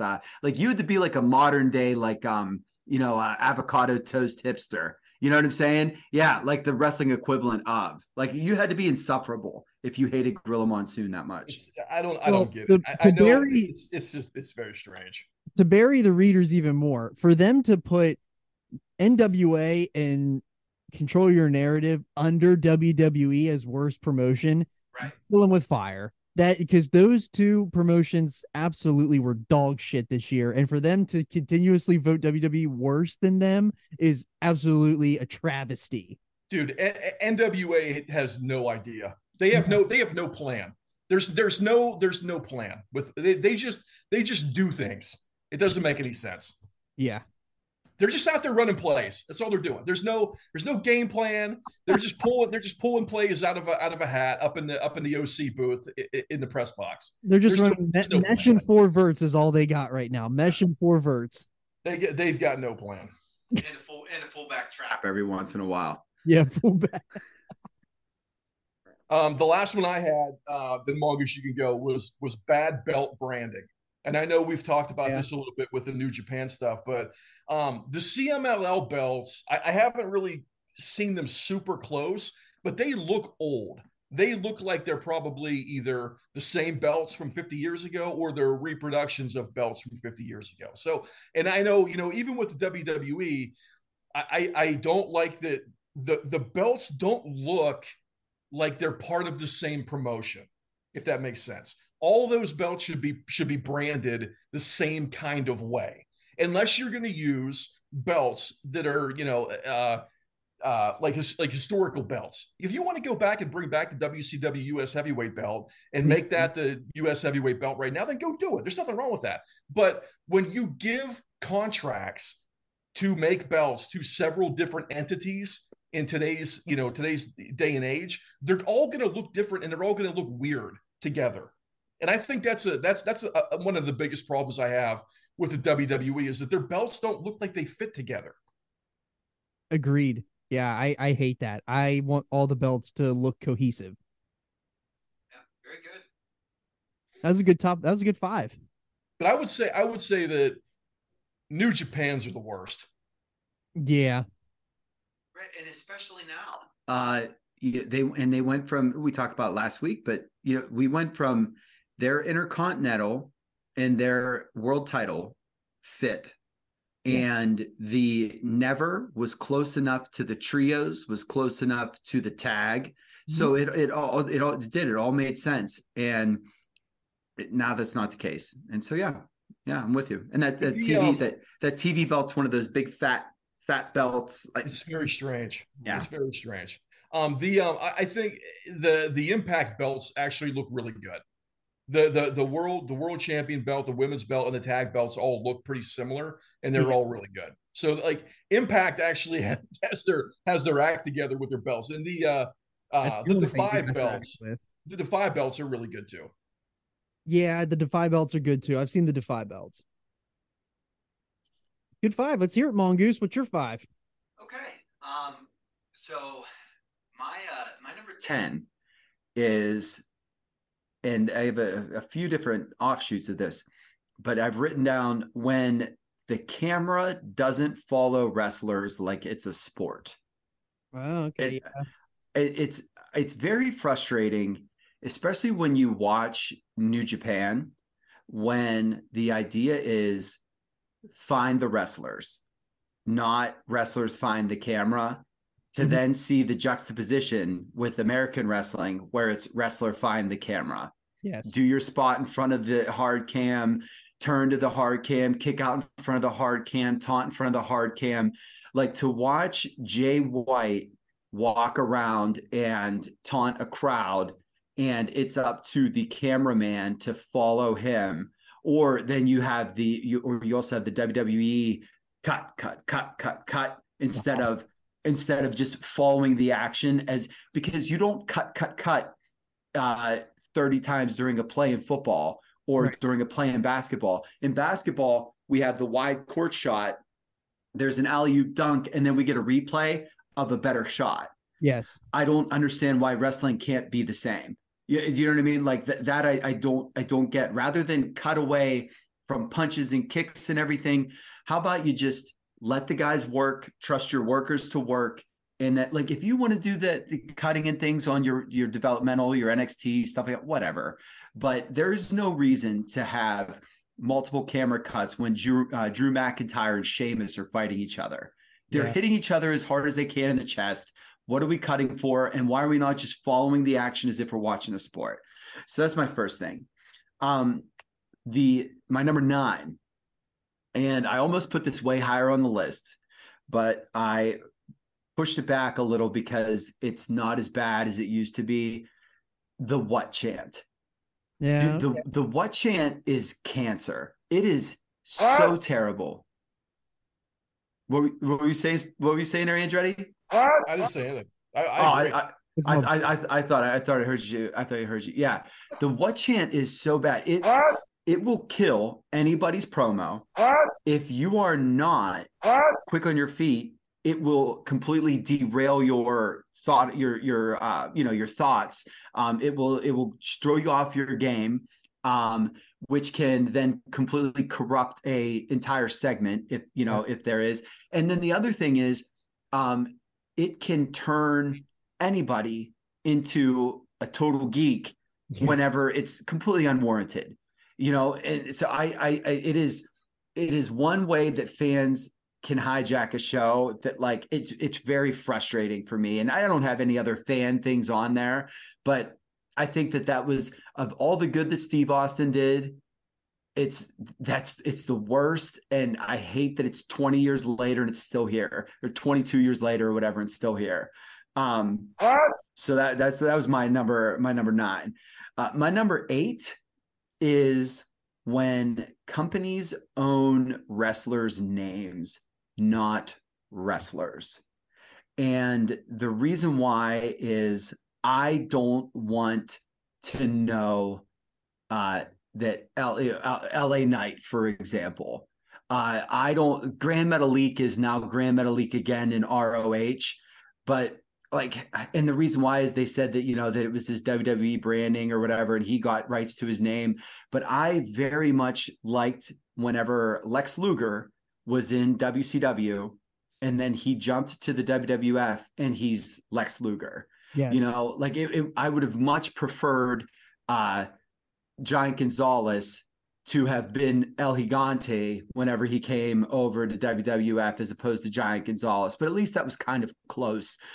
Your Arn Anderson, your Tully Blanchard, Ric Flair, Steve Austin is another one. We have enough of these people that sting. You know what I'm saying? Like, when we have wrestlers that own their names as opposed to the companies, when you go from company to company, you carry with you your legacy. Yeah. And I don't like whenever wrestlers can't do that. I understand why it happens. I just hate it. You know what I'm saying? I wish that if you were a wrestler, that you got to pick your gimmick name and you could carry that gimmick name with you forever. And then if they signed you to an NXT contract, you didn't have to become, somebody else. Walter could be Walter. It very, very much frustrates me that Walter is Gunther. You know what I'm saying? He's over huge. It's worked out just fine. But why can't you be Walter? Walter, you know what I'm saying? I don't know. So that was my number 8. My number 7 is, and this sort of piggybacks off of one of yours there, John, with the booking. I hate swerves for swerve's sakes. So just to tease you, and instead of it being a swerve where, oh my gosh, that all makes sense now, when, for example, we fully expect FTR to be this Joker team on Wednesday. If it ends up being like the Gun Club dressed up as FTR, I'm going to be furious. Do you know what I'm saying? Like, and so, like, when you have logical booking, very often you have predictable booking and predictable matches. But look, dude, that's the way sports are, especially combat sports. Like, there's a reason that boxers and MMA people take tune-up fights before title fights. Do you know what I'm saying? Because they're supposed to win those. And every once in a while, when you have your Action Andretti pinning Chris Jericho, your Barry Horowitz pinning your Chris Candido, those kinds of things are great. But when it's a swerve for the sake of a swerve, like if Action Andretti would have beat Jericho and then never was going to be on television again, which I was very scared was going to happen, you know what I'm saying? Like you're wasting time, opportunities, you're lighting those things on fire. And so swerves for the sake of swerves, and it's not something that has happened as much, especially in the last like 24 months. And this is of all companies, which is really good. But when it does, it's always really frustrating. Again, swerves are great, but whenever you're just swerving to swerve, I'm not a fan. And then my last one, and I call this the Jimmy Uso, because the second that it happened in that match, I was livid, and I continue to think about it and just get angry, is whenever there is a rough bump and interference and somebody comes out from the back and lays a beat down onto somebody, and now we have the heel on the baby face for the pin, and a referee just comes from the back and starts counting. What are you watching back there, dude? How are you out there and just counting right now when literally on every television screen in the back, or look, dude, unless they literally pulled you out of a bathroom stall while you were mid dookie, they say, get out there right now. We need somebody to count. You should know what's going on, which is why you're running out there in the first place. Almost like so why are you going out there to count and not to disqualify or to whatever? You know what I'm saying? Yes, it almost would benefit them if they gave, like, even if it was a quick cutaway where it was like, we need you, and then all of a sudden you just see them run out. Yeah, that really grinds my gears. We have a referee come in from the back after there's blatant interference. Yeah. Or maybe not even interference. Like, the referee goes down and the heel pulls brass knuckles out and smashes a dude or hits him with a brick, or do you know what I'm saying? Or whatever else. And now we're going to come out and count as the second referee, because the idea of the referee being down is they didn't see it. Yep. But when you have a second referee, you saw it. So what are you doing? And it's completely illogical, nonsensical. And I hate that. So that was my 5. That's a good one. I totally agree with that one. These are all great. Oh, I can't wait for next week, guys. And what's really cool is that we didn't even vet these, and we talked all about different things. Yeah, interesting. That's awesome. Look at us. Yeah. I can't wait till all of our top 5s are the exact same. Whoever goes first, and then the other 2 are just furiously scrambling, crossing out their notes and trying to think of stuff that irritates them. We get. How about a quick top 5 of the week before we get into this show, John? Yeah, let's do it. Yeah, let's go. You want to go, Mongoose? Sure. So, I had for my number 5, I was going to erase it completely, but I don't want to, so I'm going to change it to an honorable mention. My number 5 originally was Wheeler Yuta and Orange Cassidy. Changed that to an honorable mention because of something that literally happened a couple of minutes before we started taping. But that match was awesome. Like, I think that Wheeler Yuta, he's not a lot of charisma.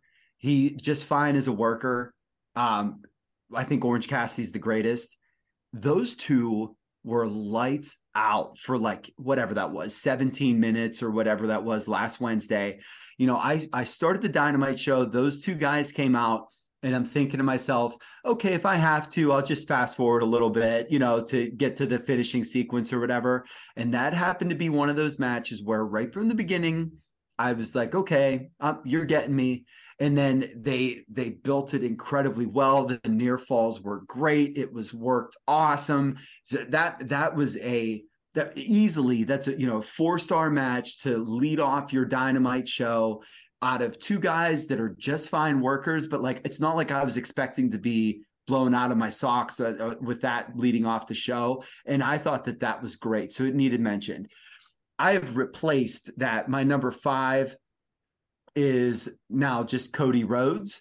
And the reason why I have Cody Rhodes on here is I was watching the Raw show from last night this morning, and dude, that guy comes out, and when he hits the ground, whenever he does it hits the ground, the pyro goes off, and then he gives the belt to that little girl, which I almost started bawling on the treadmill because he gave the belt to that little girl, and she was so happy. And then I made Baby Mongoose watch it this afternoon then, and she was all about it. And so then we ended up going back and rewatching his 3-minute Road to Royal Rumble surgery video. And he's such a baby face in that. And so Cody bumped that match because he's the greatest. I thought that was awesome. My number 4, and this sort of dovetails off of what I was just saying. My number 4, guys, is AM cardio. Okay. Morning cardio is the greatest thing. Okay. I have different iterations of morning cardio. I have what I call penance cardio, where I'm running to try to burn off the sinful calories that I indulged in the day before. And now I am I'm in a really good groove of running to start the day, and then you get that endorphin rush, your shower's great, you're driving to work, everything's good. Morning cardio, man, when you get out of bed to do it, it's so totally worth it. I've never got up and got on the treadmill and regretted it. I've many times woke up and been late and not able to do it, wanted to sleep or whatever, and then drug myself into the shower and thought, I should have woke up earlier. You know what I mean? Yep. It's really, really crazy. So AM cardio, number 4.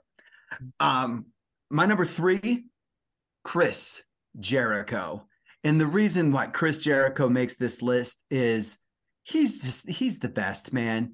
That thing that he did with Starks, I thought they were both awesome, but him being able to still play dude that's getting hoodwinked, was great. Him getting whenever Shivani, it's so funny because Shivani just wasn't watching wrestling for all those years and had no idea why the pen was over. He's like, oh my gosh, they're popping for a pen. Yeah, dude, it's because that was a huge thing for the 3.5 years that you were just watching Georgia games or whatever. You know what I'm saying?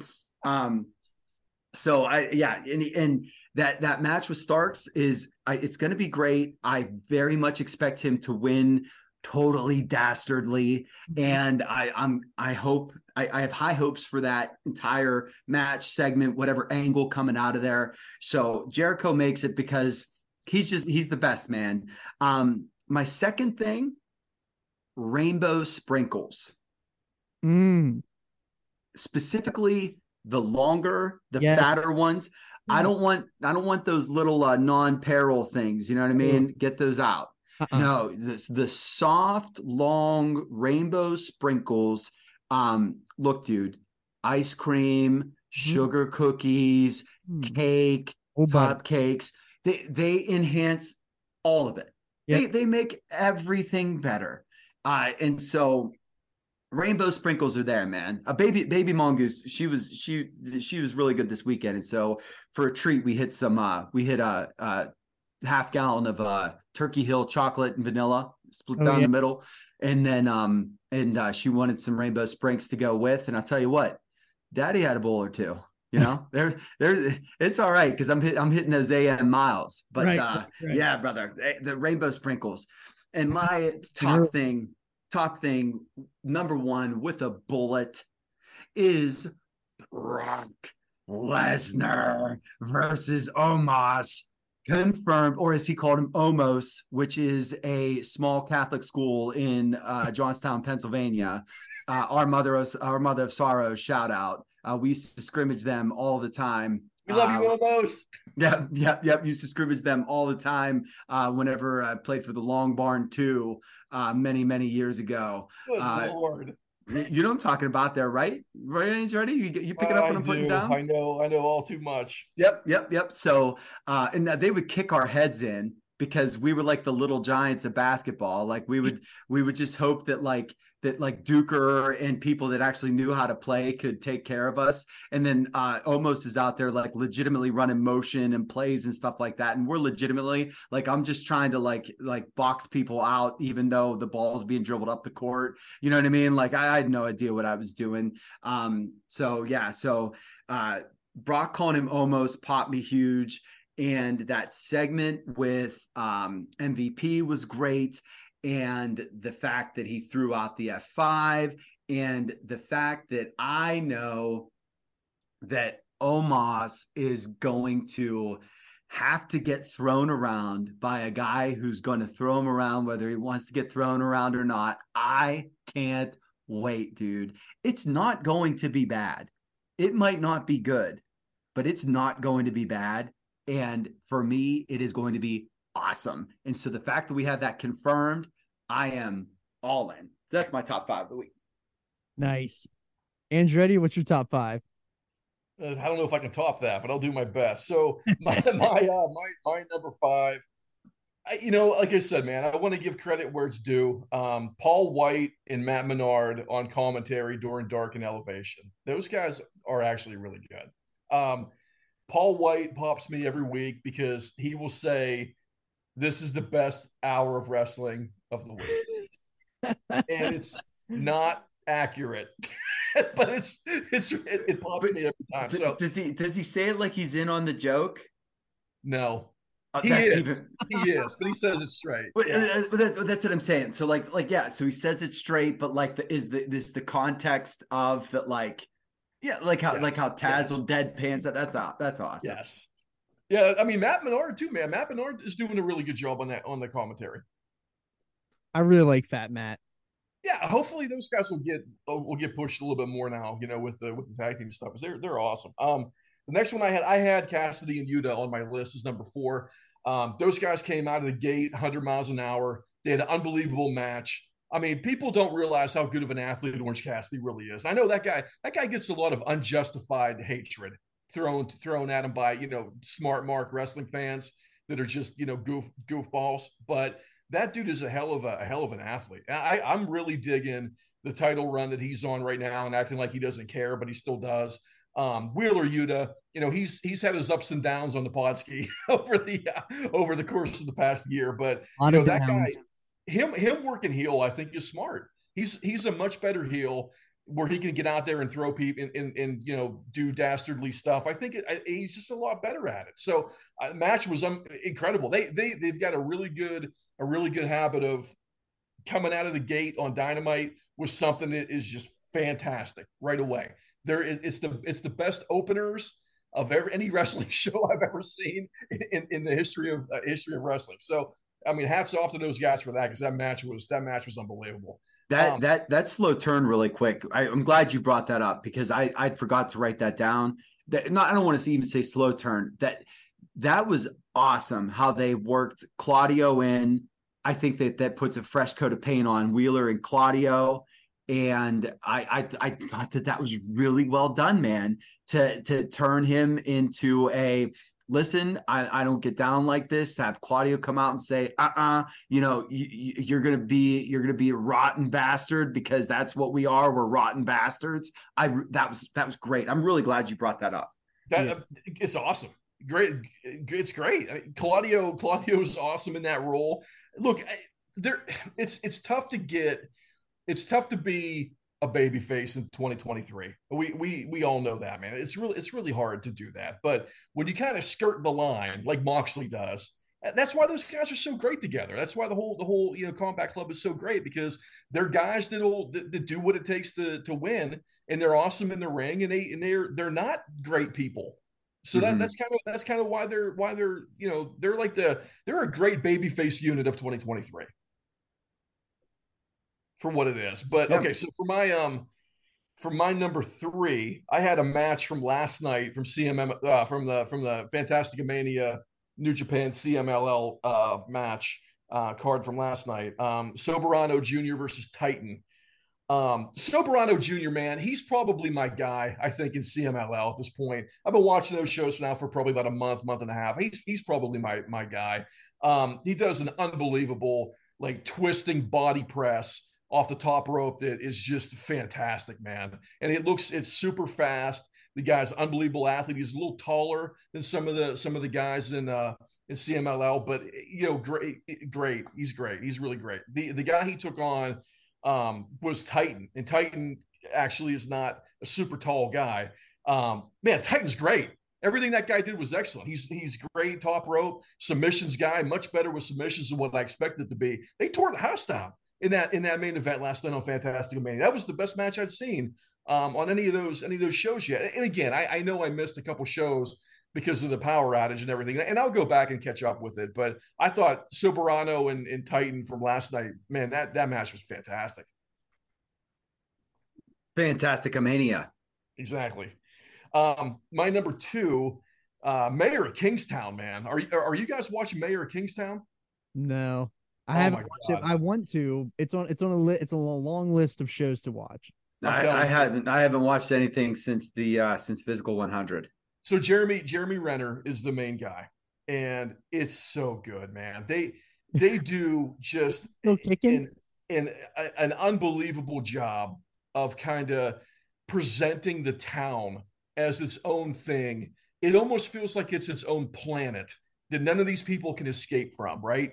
It's like this inner city, really, really crazy environment that everybody's in. And it's always like raining. It's really dark all the time. Like the whole atmosphere of that show is so good. And the storyline is so good. But it kind of makes you almost feel like when I used to tell you guys about watching Lucha Underground.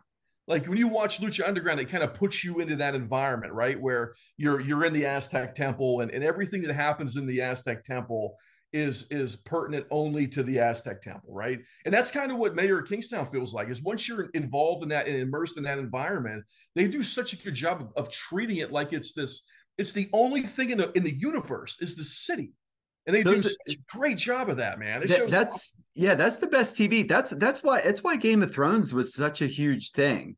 Is that for an hour you were in Westeros, man? Yeah, you know what I'm saying? Yeah, I totally understand what you're saying. That's cool. They do. It's cool too because there's always like sirens going off, and there's always cop cars in the background. It just feels so dangerous all the time. What an atmosphere! It's really great. That that what that reminds me of is akin to the finale of Breaking Bad. Like that entire finale. Have you seen Breaking Bad? Yeah, I haven't seen it in a long time. But but you're familiar, right? Yeah. So spoiler alert to anybody that hasn't seen the show 12 years ago. But they that last episode, man, when it's the lights are going and the world's crashing in on Walter White. Like you're in this like heightened state of anxiety the entire time. Do you know what I mean? So when you say that like dangerous feel, I sort of pick up what you're getting at there. And that's sort of what that makes me think of right away. It was just like I remember being legitimately uncomfortable throughout that whole thing. Like, cause I don't know, you feel like you're there. That's awesome. My number one, and again, I know I've said this before, I don't watch NXT on Tuesdays. I only watch NXT on Thursday nights. So for whatever reason, if whatever happens on the show today, while we're recording this on Tuesday, whatever happens tonight, I have no idea. But I wanted to give two shout outs. So number one, Tony D'Angelo, dude, that guy has gotten better and better over the course of time. When he first started with this stupid mafia gimmick, it was dumb as hell, but that guy has embraced it. He's really made it its own, and it's awesome now. It comes off as pretty believable for the most part, but he is a legitimate tough guy that can get in there and throw people around. He looks like an old school tough guy. His body looks like an old school tough guy, and he has a match tonight with Dijak that I think is going to be really great. So I can't wait to watch that match on Thursday. And the other one, less serious note, NXT shout out, Stevie Turner. This Stevie Turner gimmick, dude, it's so over the top. It's so dumb. And I can't stop loving every second of this. Last week, they had Vic Joseph ask her a question while she was doing her quote unquote stream, her live stream or whatever.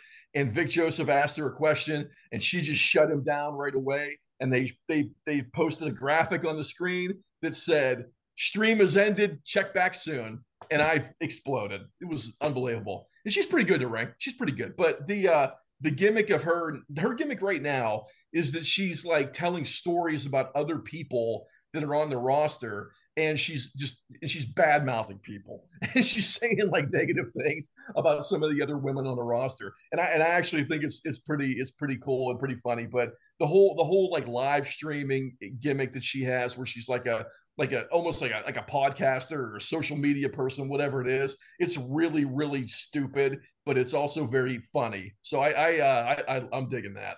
Was she the girl that was filming the fight, quote unquote, air quotes, that broke out at the Performance Center? Was that her? Maybe. I don't know. Do you know what I'm talking about? It was like that social media angle that they filmed a couple of weeks ago. With Nikita Lyons getting hurt in the parking lot?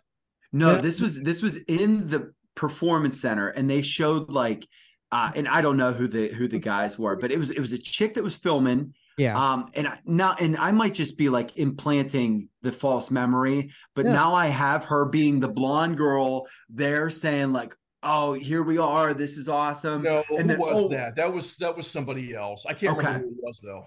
Okay, so you know the angle thing I know I'm talking about. Okay. That was the Grayson Waller thing where he went in there and started yelling at people.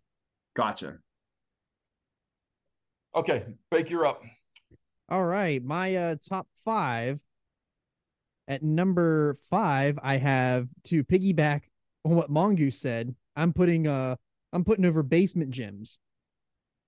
Chase and we moved our gym from the garage to the basement, and the workouts have gotten insanely better because I'm not freezing my ass off and trying to grab that frozen bar with that like fresh knurling on there. Oh, the workouts. Yeah, listen, Andretti, I will be able to. I could probably get us a 20-minute match if we have to when we're out there for WrestleMania week. If something happens and we got to get in the ring, you get in there and you need some help, you can give me the hot tag and I can carry us the rest of the way. Let's just say that. I only work singles matches now, man. My tag team days are over. Going for the gold. My number 4, the Razor Ramon Ultimate Edition. I got that on Friday. That thing is insane. It is such a good figure. I got just the regular one that resembles the Hasbro. I had the Defining Moments one, and the Defining Moments basically remake was the Chase. I didn't get that one. I just really like the yellow vest and the red trunks. Very, very well done. If you're looking for a Razor Ramon figure for your collection, I would highly recommend the Ultimate Edition because there's nothing better than those Ultimate Editions. And there's not enough good Scott Hall figures. Yes. You would think that he would be an easy figure to make. Right. There's plenty of them that all those classic superstars look more like fake Razor than they do Razor. I was just about to say that. Dude, I used that classic superstars Razor Ramon as Rick Titan. I really did, because it looks exactly like Rick Titan. Yeah. They're bad. My hope is that whenever they do WrestleMania reveals for the figures this year and they are doing the Ultimate 2-packs, is that they do a Big Kev and Scott Hall NWO Ultimate Edition. That would be a killer 2-pack. That's what I'm hoping for. This would kill your gimmick because you have the actual Mattel Creations, but my hope is that we get so you have Smiling Babyface Kev. I want short hair, spiked up mullet, Shawn Michaels Kev with as another Shawn, but an ultimate Shawn in that, like, maybe in that Mania 10 gear, something like that. Maybe. Do you know what I'm saying? That's because the Click guys are the only things that I'm interested in, or certain things like Baby Mongooses favorite match. I got the Taker and the Triple H from Mania 28 with the Michaels referee. I will be buying the Dusty Rhodes and Macho King from Mania 6, because that is Mrs. Mongoose. That is she said is the only wrestling match she's ever liked, was that mixed tag. And so because of that, I need those two figures. But yeah, like I would love to have the old school diesel bodyguard with a Mania 10 Sean would be awesome. The a build a figure bodyguard Diesel would be sick. I think that's how they should do that. That would be awesome. That'd be smart. In other figure news, they are doing the Coliseum collection drop tomorrow at noon. That will be the Rick Rude and the Jake the Snake Roberts. So if you're looking for those two, they'll go on sale tomorrow, which is technically Wednesday. So you'll be hearing this a day late. So hopefully you got them. And my number 3, I'm putting over thrift stores. The missus and I have been hitting up some just for fun to see what we can find. I picked up Andretti a WCW NASCAR matchbox, so he's gonna get that when we get out there to WrestleMania. And number 2, I have God's Chillin', because we are big lovers of God's Chillin' stash pages and all them. If you don't know who they are, they basically do their own clothing, merch drops for certain different gimmick types. So I believe this week on Friday, God's Chillin' is doing a WrestleMania 14 drop, and it's going to be a big one apparently. So excited to see what he does for that. And number 1 is The Mandalorian will be airing tonight at midnight. So if you're a Mandalorian season 3, that is dropping tonight, and I'm super excited to watch that tomorrow. I've only ever seen clips of Baby Yoda. I've watched 25 minutes of Baby Yoda being cute, because that's all my kid ever wants to see. So I've never seen The Mandalorian. I've seen a whole bunch of Grogu eating frogs or whatever. Whenever he ate all those eggs, he got in trouble for eating all those eggs. I thought that was awesome. Yeah, that's all. It's literally all I've ever seen. Such a great show. I can't wait to get that WCW NASCAR. I'm building a hell of a collection here with these WCW NASCARs. Yeah, I know I got that one. And I got the Scotty Riggs one for $4 in Long Island when we were up there. I know that I have an NWO one upstairs in the attic with my cars. I know I have. Awesome. It's a Wolfpack one. I'm like dead certain it's a Wolfpack one. I'll have to find it. You're doing yourself a disservice if you have cars in the attic. You need a cars display. I know. Well, for the listeners, I have an entire room. The whole man cave is all figures, and I just don't have room for any other displays. But I do have a ton of the NASCAR cars. You can find creative. You can buy it. You can get a thrift store shelving unit, and just. I know. I have it at my parents' house. I have a whole thing on the wall where it's got all the good stuff in it. But all right, the main event, we got the AEW Revolution. It is going to be on Sunday night on the BR app. I don't want to hear you complain if you don't know how to use the BR app. It is literally the easiest app to use. Purchase it on there. Get an Apple TV. It literally works every single time except for the last time whenever Mongoose and I watched it and we tried to pause it and talk, and then we ended up watching literally an hour, maybe 20 minutes of the show because we were just talking the whole time. Yeah, what had happened was, and it wasn't, we mother F the app up and down, but it was our fault because we stopped it and then we tried to jump back into the show like an hour and 45 minutes later. So that was our fault. Yeah, we got to take the heat for that one. Yeah, it is very easy to use. It's not as user friendly as like Peacock or whatever. Don't get me wrong, but like you said, if you have an Apple TV, especially, I don't know what Roku or whatever those other ones are, or Fire Stick or whatever. Apple TV, dude, you go to the app, you click, and you watch. It's that simple. It's Yeah. it's nothing crazy. It's no different than Fight or anything else like that. So simple. But yep, it's going to be on Sunday. We got some matches here. I think we only have 8 matches announced right now. We have some additional ones that might be added. Since we're recording this on Tuesday night, we have Dynamite tomorrow night. We have a big Dynamite tomorrow night. So the Dynamite, they're going to do the Casino Battle Royale for the 4th team that's going to be added to the tag team match. And I'm assuming that the wild card is going to be FTR. If it's not, we will riot, or at least I will. And then we have the Face of the Revolution ladder match tomorrow night as well. That is interesting that they're keeping that off the show. I like that they're keeping the matches low because we do have that hour-long Iron Man. So it's interesting that we don't have a Jade match. We don't have an Orange match as of right now.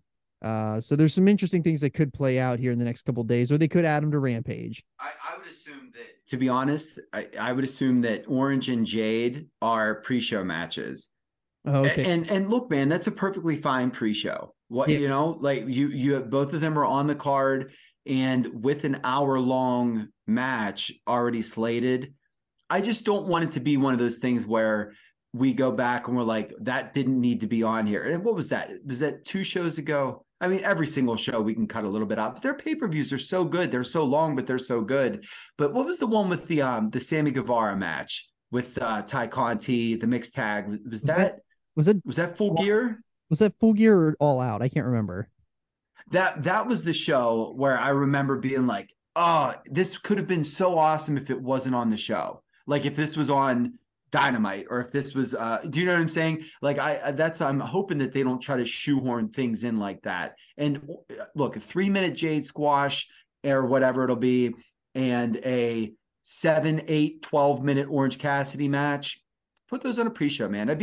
That's a great buy-in thing to get people to get talked into the show. Yeah. And so yeah, we got the matches that are listed right now. We have we'll just start off. We got Ricky Starks and Chris Jericho, and the JAS is banned from ringside. So that is what we've already talked about that one just a little bit. Any thoughts on that match other than that we think that Jericho is going to be awesome in this match? Really, I'm really high on Jericho. So it's going to be some dude. The way that they did Nobody Outsmarts the Ocho. Mm-hmm. Starks thinks he outsmarted him. Jericho is going to have somebody's going to come that's not in the JAS, or a new member is going to come. So you know the Will Hobbs would make some sense, being that him and Starks have a little bit of history, or someone along those lines. However, I don't know who it would be or what it would be. Maybe we'll have more of a clue of that this week, or maybe it would be a total surprise if it's somebody making a big return or something like that. But yeah, that I would expect that we get, how I said I hate Swerve for Swerve's sakes, because it's Jericho. I would trust that it's a Swerve for a reason. You know what I'm saying? That we get some sort of turn that's going to lead to another big angle. So I'd say Jericho goes over, but he does not win clean, because the JAS is banned. Somebody interferes, something happens, and that's why. Yeah, no, I agree. I think that somebody is going to come out. I don't know, because Ricky already got the win the first time. So, and they're typically don't really do 50-50 booking, but if we are 50-50 booking, then Jericho would get the win. But the way that they've played that all out, it makes me feel like that's what they're going to do. They're going to do someone's going to turn or something like that. And I think that Alvarez or Sempervivi, they had mentioned that Will Hobbs would be a great candidate, because he's kind of a floating man right now, which would be awesome. What are your thoughts, Andretti? You're talking about putting Hobbs in the JAS. Is that what you mean? No, but because the JS is banned, that Jericho would basically hire him as a hired gun. Okay. Because he's from Oakland, the Bay Area or whatever, and that show's in the Bay Area, and so I would expect that he wins that ladder match on Wednesday for that reason. We've been seeing those Book of Hobbs things for how long, and those have been great segments. Yeah. And he is a killer. Yes. And so I think that would be a great way to, and I don't want him to be in the JAS because they already have their muscle in Hager. Yes. I would like him to be a hired gun. It's sort of what he did with whenever he brought in Cobb. Was it him that brought in Cobb? Yeah. I was gonna say it was yeah. So like that. That's what I'd like. Yeah, that would be really good. Prediction: who you got there? I'll take Starks. I'll take Starks. I'll say no shenanigans. Starks beats. If it's no shenanigans, I guarantee Starks beats him. I think that the shenanigans, and I think that they do it. I trust Jericho to get Starks over with shenanigans. Do you know what I mean? Like to not bury him. That I'm going to get this guy over, and I'm going to get myself over, and I'm going to create a new storyline because I'm the wizard. Yeah, totally agree. Next we have the AEW Women's World Championship. This is a match that I particularly am not too thrilled about. It has just been a very lackluster build for me. And it kind of really, there's no room for Britt Baker on the show. So this will be her pay-per-view streak will be coming to an end if they don't do something with her. There's just no place for her. She's not in a storyline really for her to fit in here. So we have champion Jamie Hayter versus Saraya and Ruby Soho. I am very less than enthused to see a Saraya match again. It's maybe that's how they get Britt on the show. Maybe they do the turn with her against Hayter, and then that's where they go to for Double or Nothing, and then Saraya and Soho they have an angle. Maybe that's where they go. I don't know. I think that kind of makes sense. I just booked that on the fly there. I think that kind of makes sense for the future, but I'm for Hayter retaining.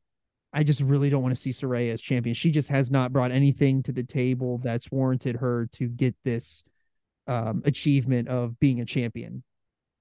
Yeah, I don't know, man. It's not been good. I love Jamie Hayter. You brought me around on that one. And we've talked ad nauseum about Saraya and how much of a dud this has been so far. But if I had to place my bet is going to be that Saraya ends up with that belt, and then it's going to be Saraya and Britt Baker at the next show. And putting that belt on Saraya is having a baby to save the marriage. Do you know what I'm saying? It's making a big move that doesn't need to be made, that probably isn't going to work out. Oh, it's not going to work out. And I think it's desperate, and I hope not. That it should be Jamie Hayter, and if it's not Jamie Hayter, then it should be Ruby Soho.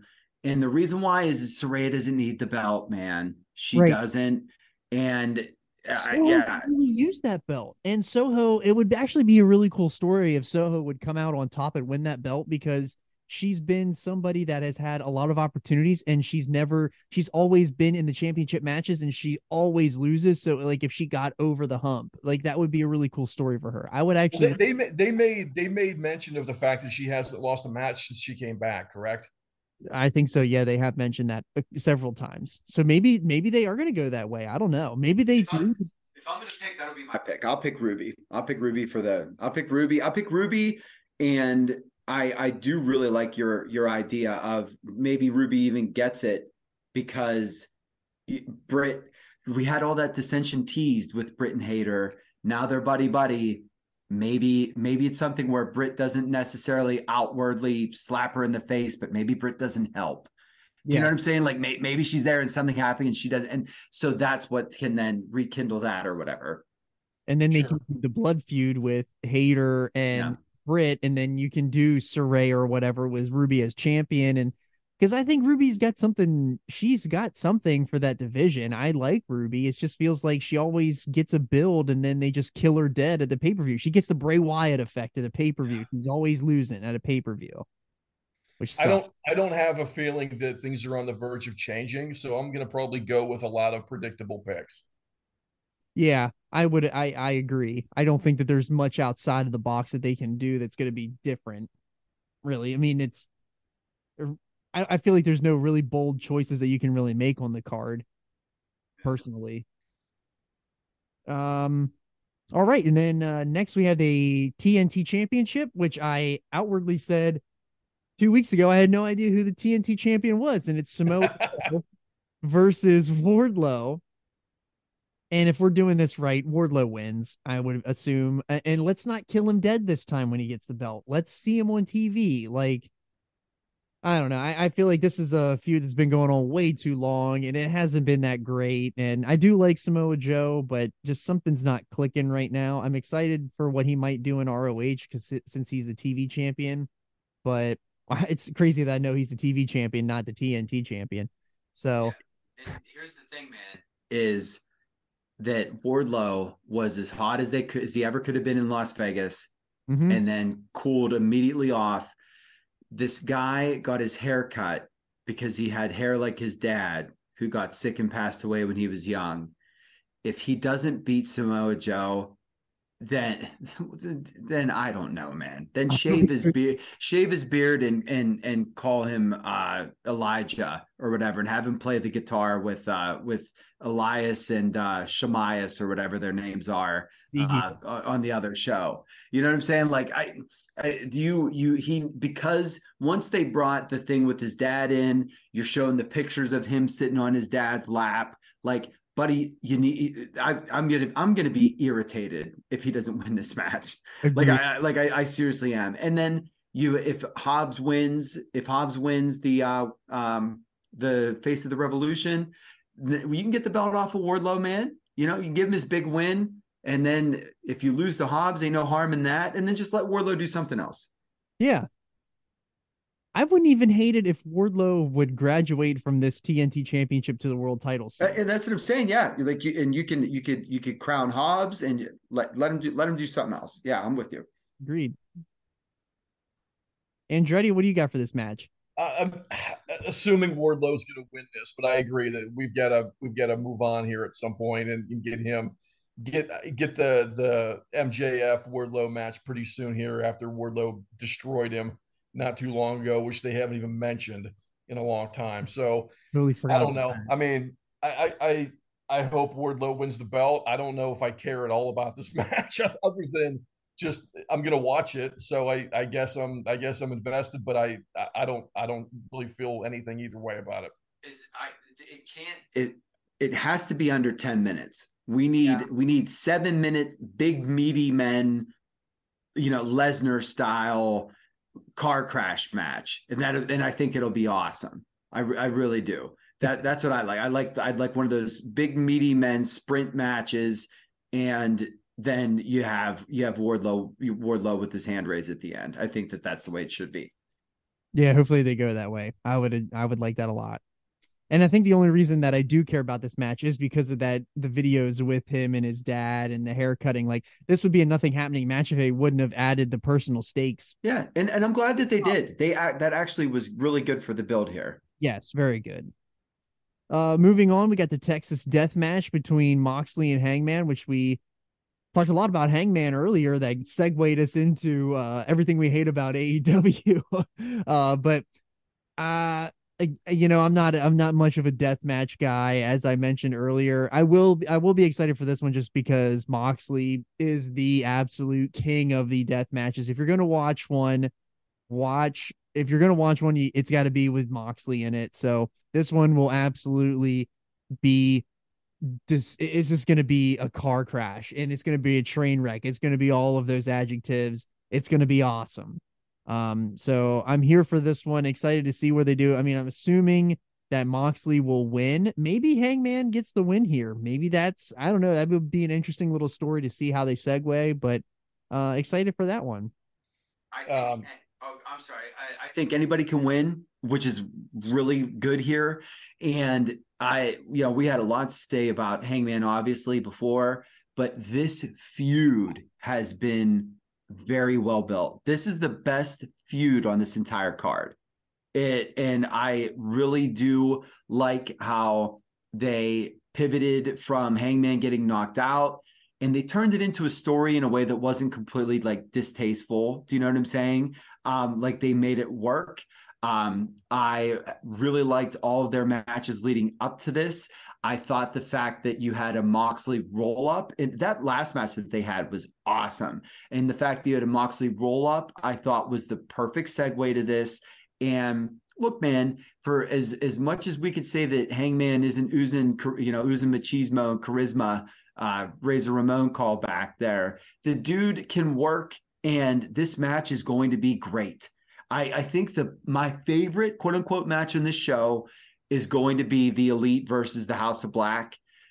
Just looking at, what the possibilities are, but this one could very well be, when this one gets over, I'm freaking out and I'm saying, oh my gosh, I need to see this again.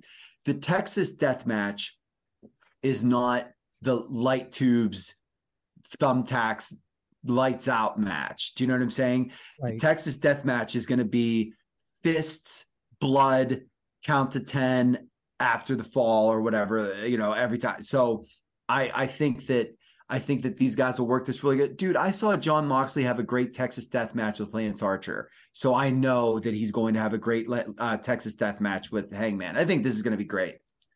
And if I had to pick, it's a total coin flip. So I'm going to go. I'll go Hangman. And the reason I'll say Hangman is he would probably have the most to gain from this. Moxley's a made man. Yeah. So maybe we could do something with Hangman then. So I'd pick him for that reason, but I don't know who's going to win, and that's why I'm really excited for this one. Yeah, I don't think there's any question that Hangman's going to win this match, and that Moxley is then going to offer the handshake and say, earn my respect. And then we're going to get MJF and Hangman. It is interesting. I didn't even think, and I'm such a mark for those tropes. When we get into favorite things about wrestling, one of them is literally going to be like the handshake trope. Like, dude, I love that stuff, man. I have forever, always will. And I didn't even think about that. Like I said, I have got no reason to believe that things are going to get better in the short term. So I'm going with predictable things that are going to happen with my picks this time. I don't have much faith in this show. I hate to say that.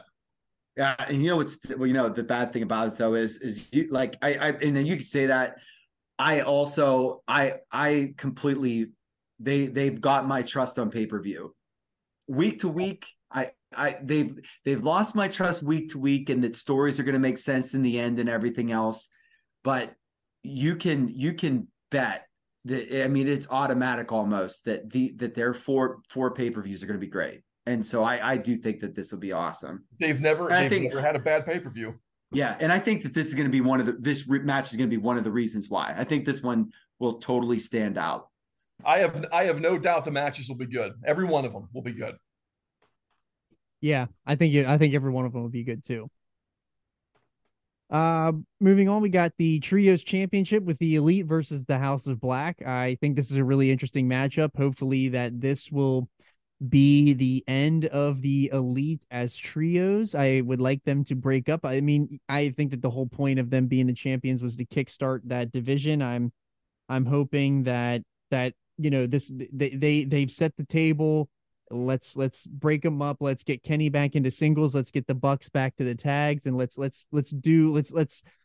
play the hits again. I don't understand why, and I'm with you. I don't understand why we can't have the Bucks be in the tag division, Kenny be in the singles division, and then we have trios.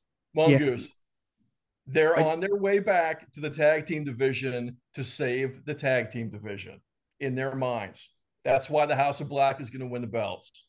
But my point is, I don't know why they ever left. Like, it doesn't make sense to me why they would have. And now I know that why they weren't on the show and everything, like the shows where they were suspended and all that. But I don't understand, like, the Ring of Honor and the New Japan booking with those three specifically, and then with the Bucks and Page were the hung Bucks.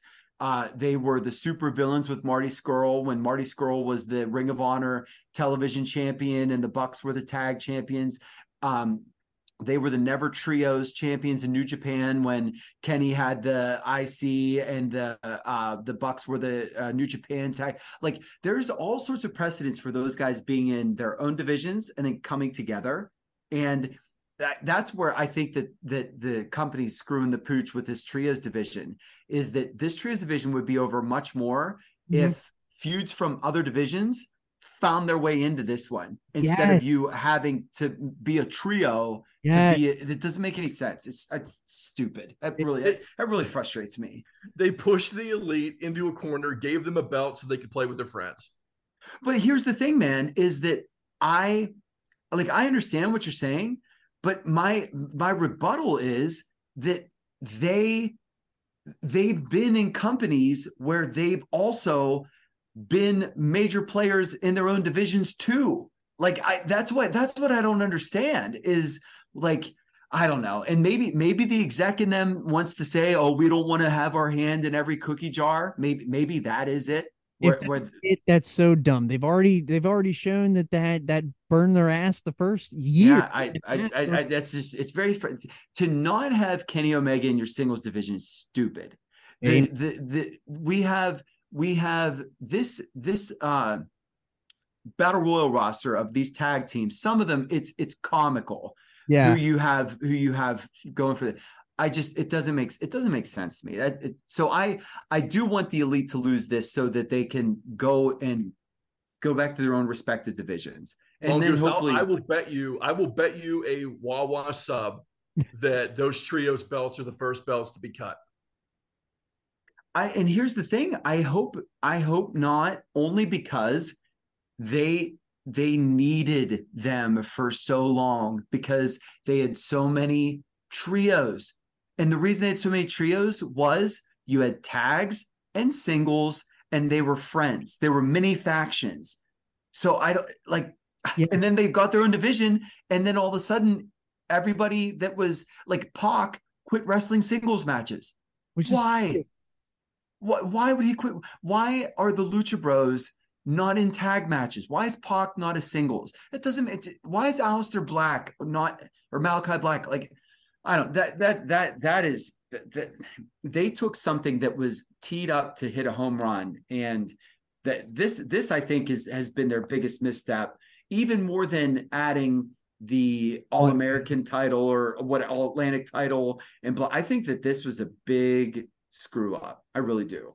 Yeah, they haven't done this right at all for me, and my prediction is obviously that the House of Black wins, and my hope is that my prediction is that the House of Black wins, and that, you know, if FTR is the winners or are the wild card tomorrow night, that they will come out at the end of this, or they will screw the Elite in some way, so that we get Elite FTR, get them back to the tag division, rebuild that tag division with those two tag teams, get it back.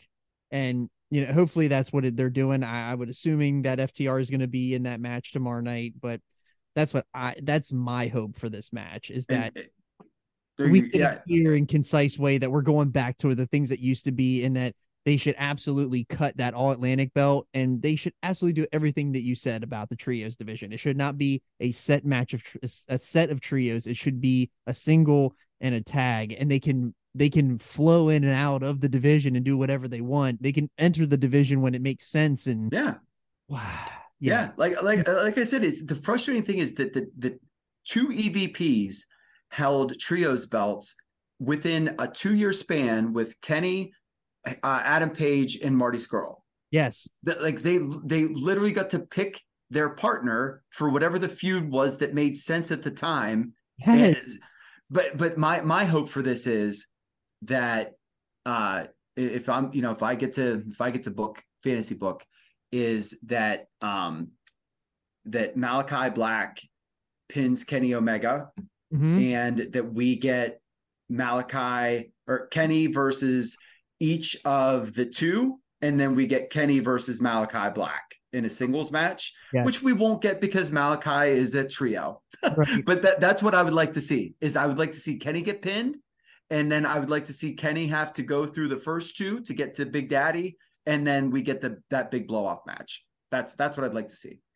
I'll have something for the end, but I have an idea for Kenny at the end. We got Andretti. Oh, House of Black wins, and the Young Bucks make it their manifest destiny to save the tag team division from the Gun Club, and then they come back and they quickly win the belts, and then no one cares.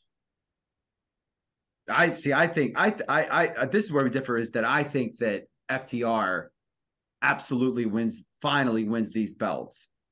They there.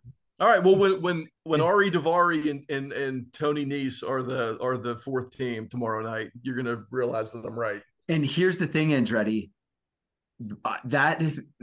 my entire beef with AEW started when they had to do that battle royal for the singles belt that was vacated for the world title, and it was the nerd parade. You know what I mean? When Dante Martin and stuff is out there for a shot at the singles championship, and not Chris Jericho and all that. So I hope I'm right, but if you're right, I can't say that I'll be surprised. I'll be frustrated, but I won't be surprised. Agreed. All right, so we got the moving on to the tag team championship. We got the Guns versus the Acclaimed and our boy Jeff Jarrett and Jay Lethal, baby, and a team to be announced after the casino battle royale tag team match tomorrow night on Dynamite. I could see Lethal and Jarrett winning those belts because they got a big pop when they did the fake finish in Seattle.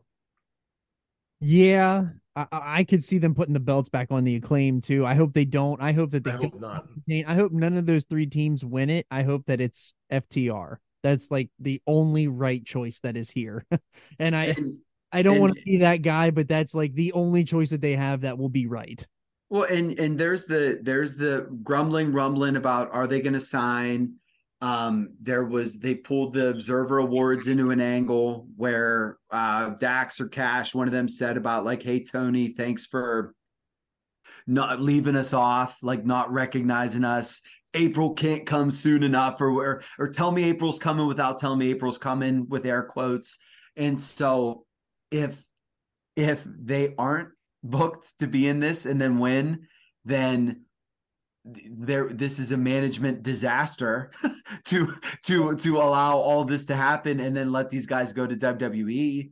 Like, I sincerely hope that there is a handshake thing that says, hey, we'll re-up for, and it doesn't need to be 3 years. It could be 6 months. It could be, 12 months. It could be whatever. But I would really like to see the FTR's never won the AEW tag championships. Yeah, they did. So what's Yes, that? They did. Excuse me. It's my fault. They had him in the for that first Bucks match. I should say they had the IWGP, they had the ROH, they had the AAA. They couldn't get to the AEW tag champions is what I meant to say there. And so now they alleviated all the other ones, put the belts on them, man. I'd like to see them with the belts in a real run with fans, because that's what they didn't have the first time. Yes, you're right. You know what irritates me the most about that is that they had the Acclaim beat them clean. Yes. So maybe if you have, maybe that was smart, because if FTR really is the mystery team and they come in and beat the Guns, now you've got a feud right away that's ready made with the Acclaim. Yeah. That makes sense. And they could beat the Acclaim, and no one's going to be any worse for it. No, you're right. Yeah, I totally forgot that they pinned the Acclaimed, and then the Acclaimed pinned them, but that would make sense that they would come in and win and then beat the Acclaimed in the title match. That would full circle. They're really good about stuff like that. Like, that would make sense. Yeah, the redemption story. They are very good at that. And that was that whole Adam Page, fall the whole way down and then build yourself back up.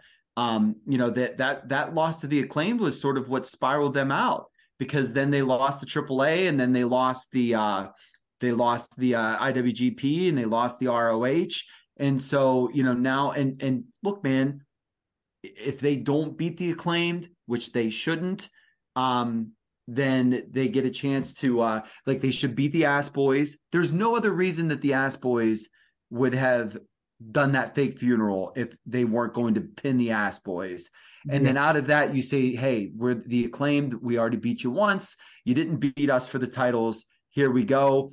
And then after that, now you still have old Sanjay Dutt there with his pencil shirt saying, hey, you never beat us either. Yeah. So whatever.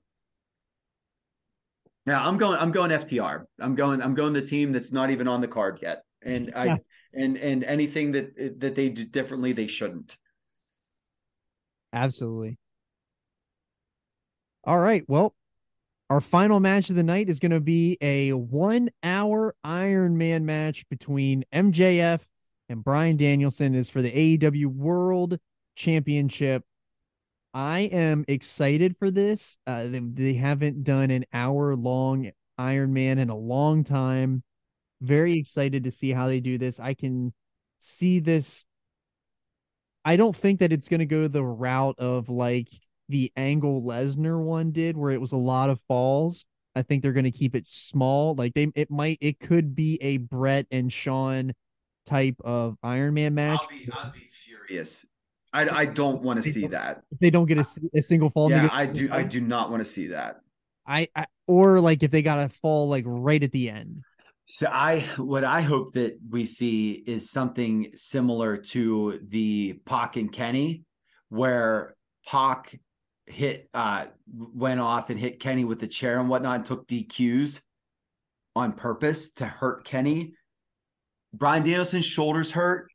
MJF should seriously take 4 DQs in the first 15 minutes and just do everything rotten, dirty, dastardly, go down like 4-0 and then pin him 4 times or 3 times or 4 times. Like if you give MJF 2 or 3 or 4 DQs because he keeps hitting him with a chair with his shoulder on the steps or something, and then just lay him down, step on him, do the Jericho flex or whatever, and then count to 3, let him wave at everybody, step on him again, count to 3, and then even it back out that way.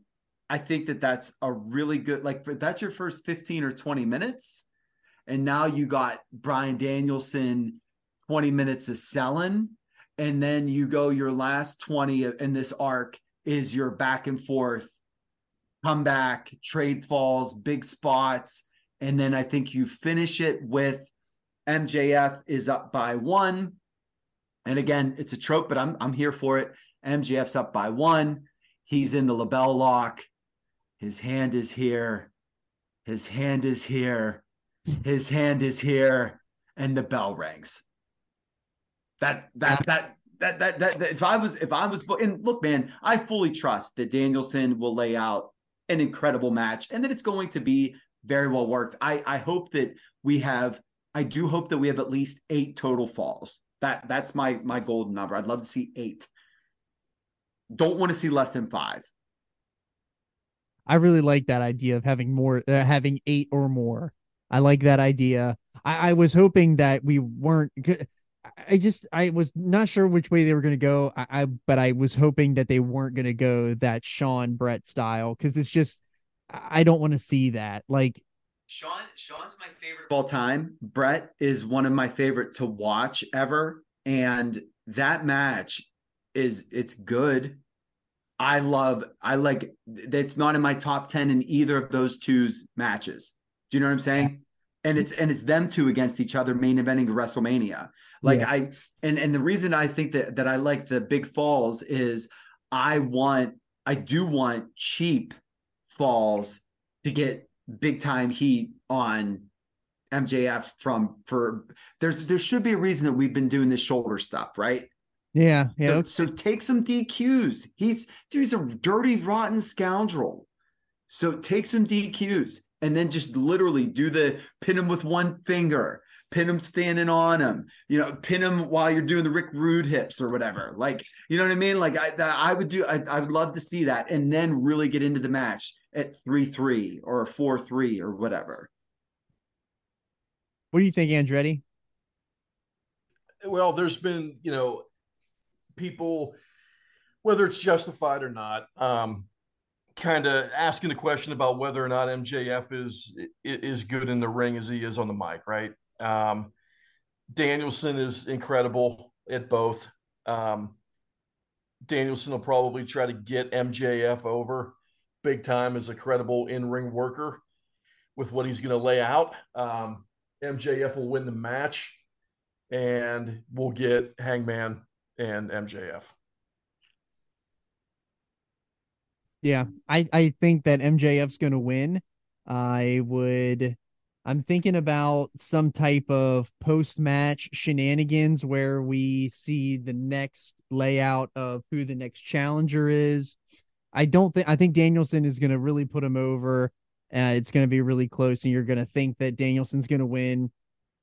I think that this might really push, because of how good Danielson is, it's going to push MJF to an even higher level. Hopefully, that should be the plan. But I think that there's going to be some post match. It could be Omega, or it could be, if MJF wins, I think it's going to be Punk that might walk out there at the end. I'm hoping that's kind of what happens. I mean, he's been healed for now. I mean, it's been long enough on that tricep that would make sense. He's been doing a lot more social media stuff lately. That would be, that would be good to pick up that story right where they kind of left off. They never get to tell the story because Punk got hurt in that brawl out stuff. I think that would make a lot of sense. I would like that a lot. But if Danielson wins, what if Kenny came out at the end? I don't know. That might be like a cool type deal to segue into a new storyline, but I think MJF's winning all the way. Yeah, I'll tell you what, there is precedent for Punk to show up, because the hottest that company ever was All Out 2 years, not last year, the year before, 2 years ago, when they had the first dance in August, and then you had Punk's first match versus Darby, and you finished that show with the back-to-back Adam Cole and Bryan Danielson debuts.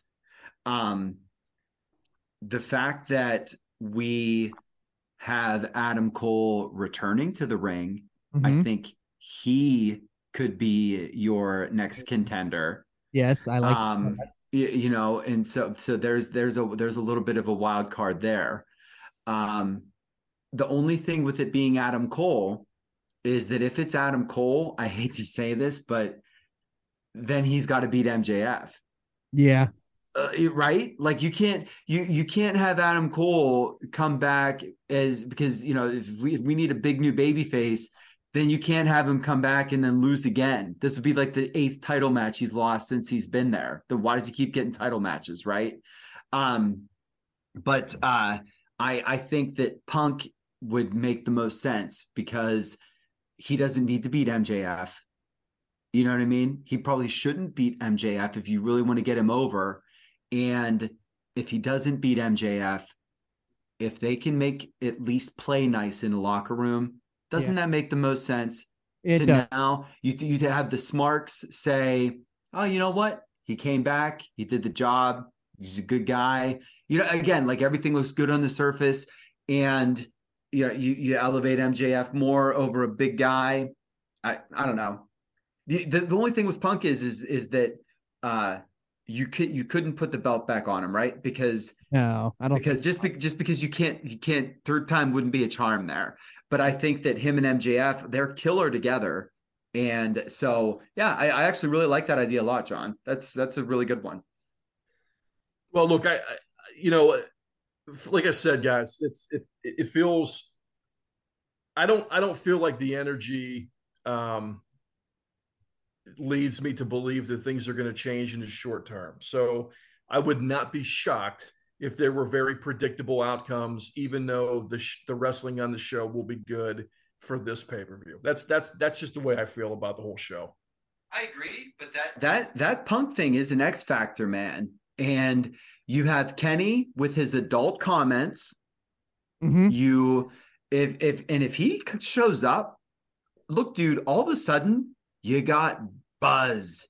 Got a lot. You do get a lot of buzz. And so, we were just saying about, you said about the energy, and then John was saying about what are we going to do moving forward? Right there, it sets a big table. I think that could be a way to shock the, not to say shock the system, but what I'm saying, like to really sort of jumpstart things back to life again.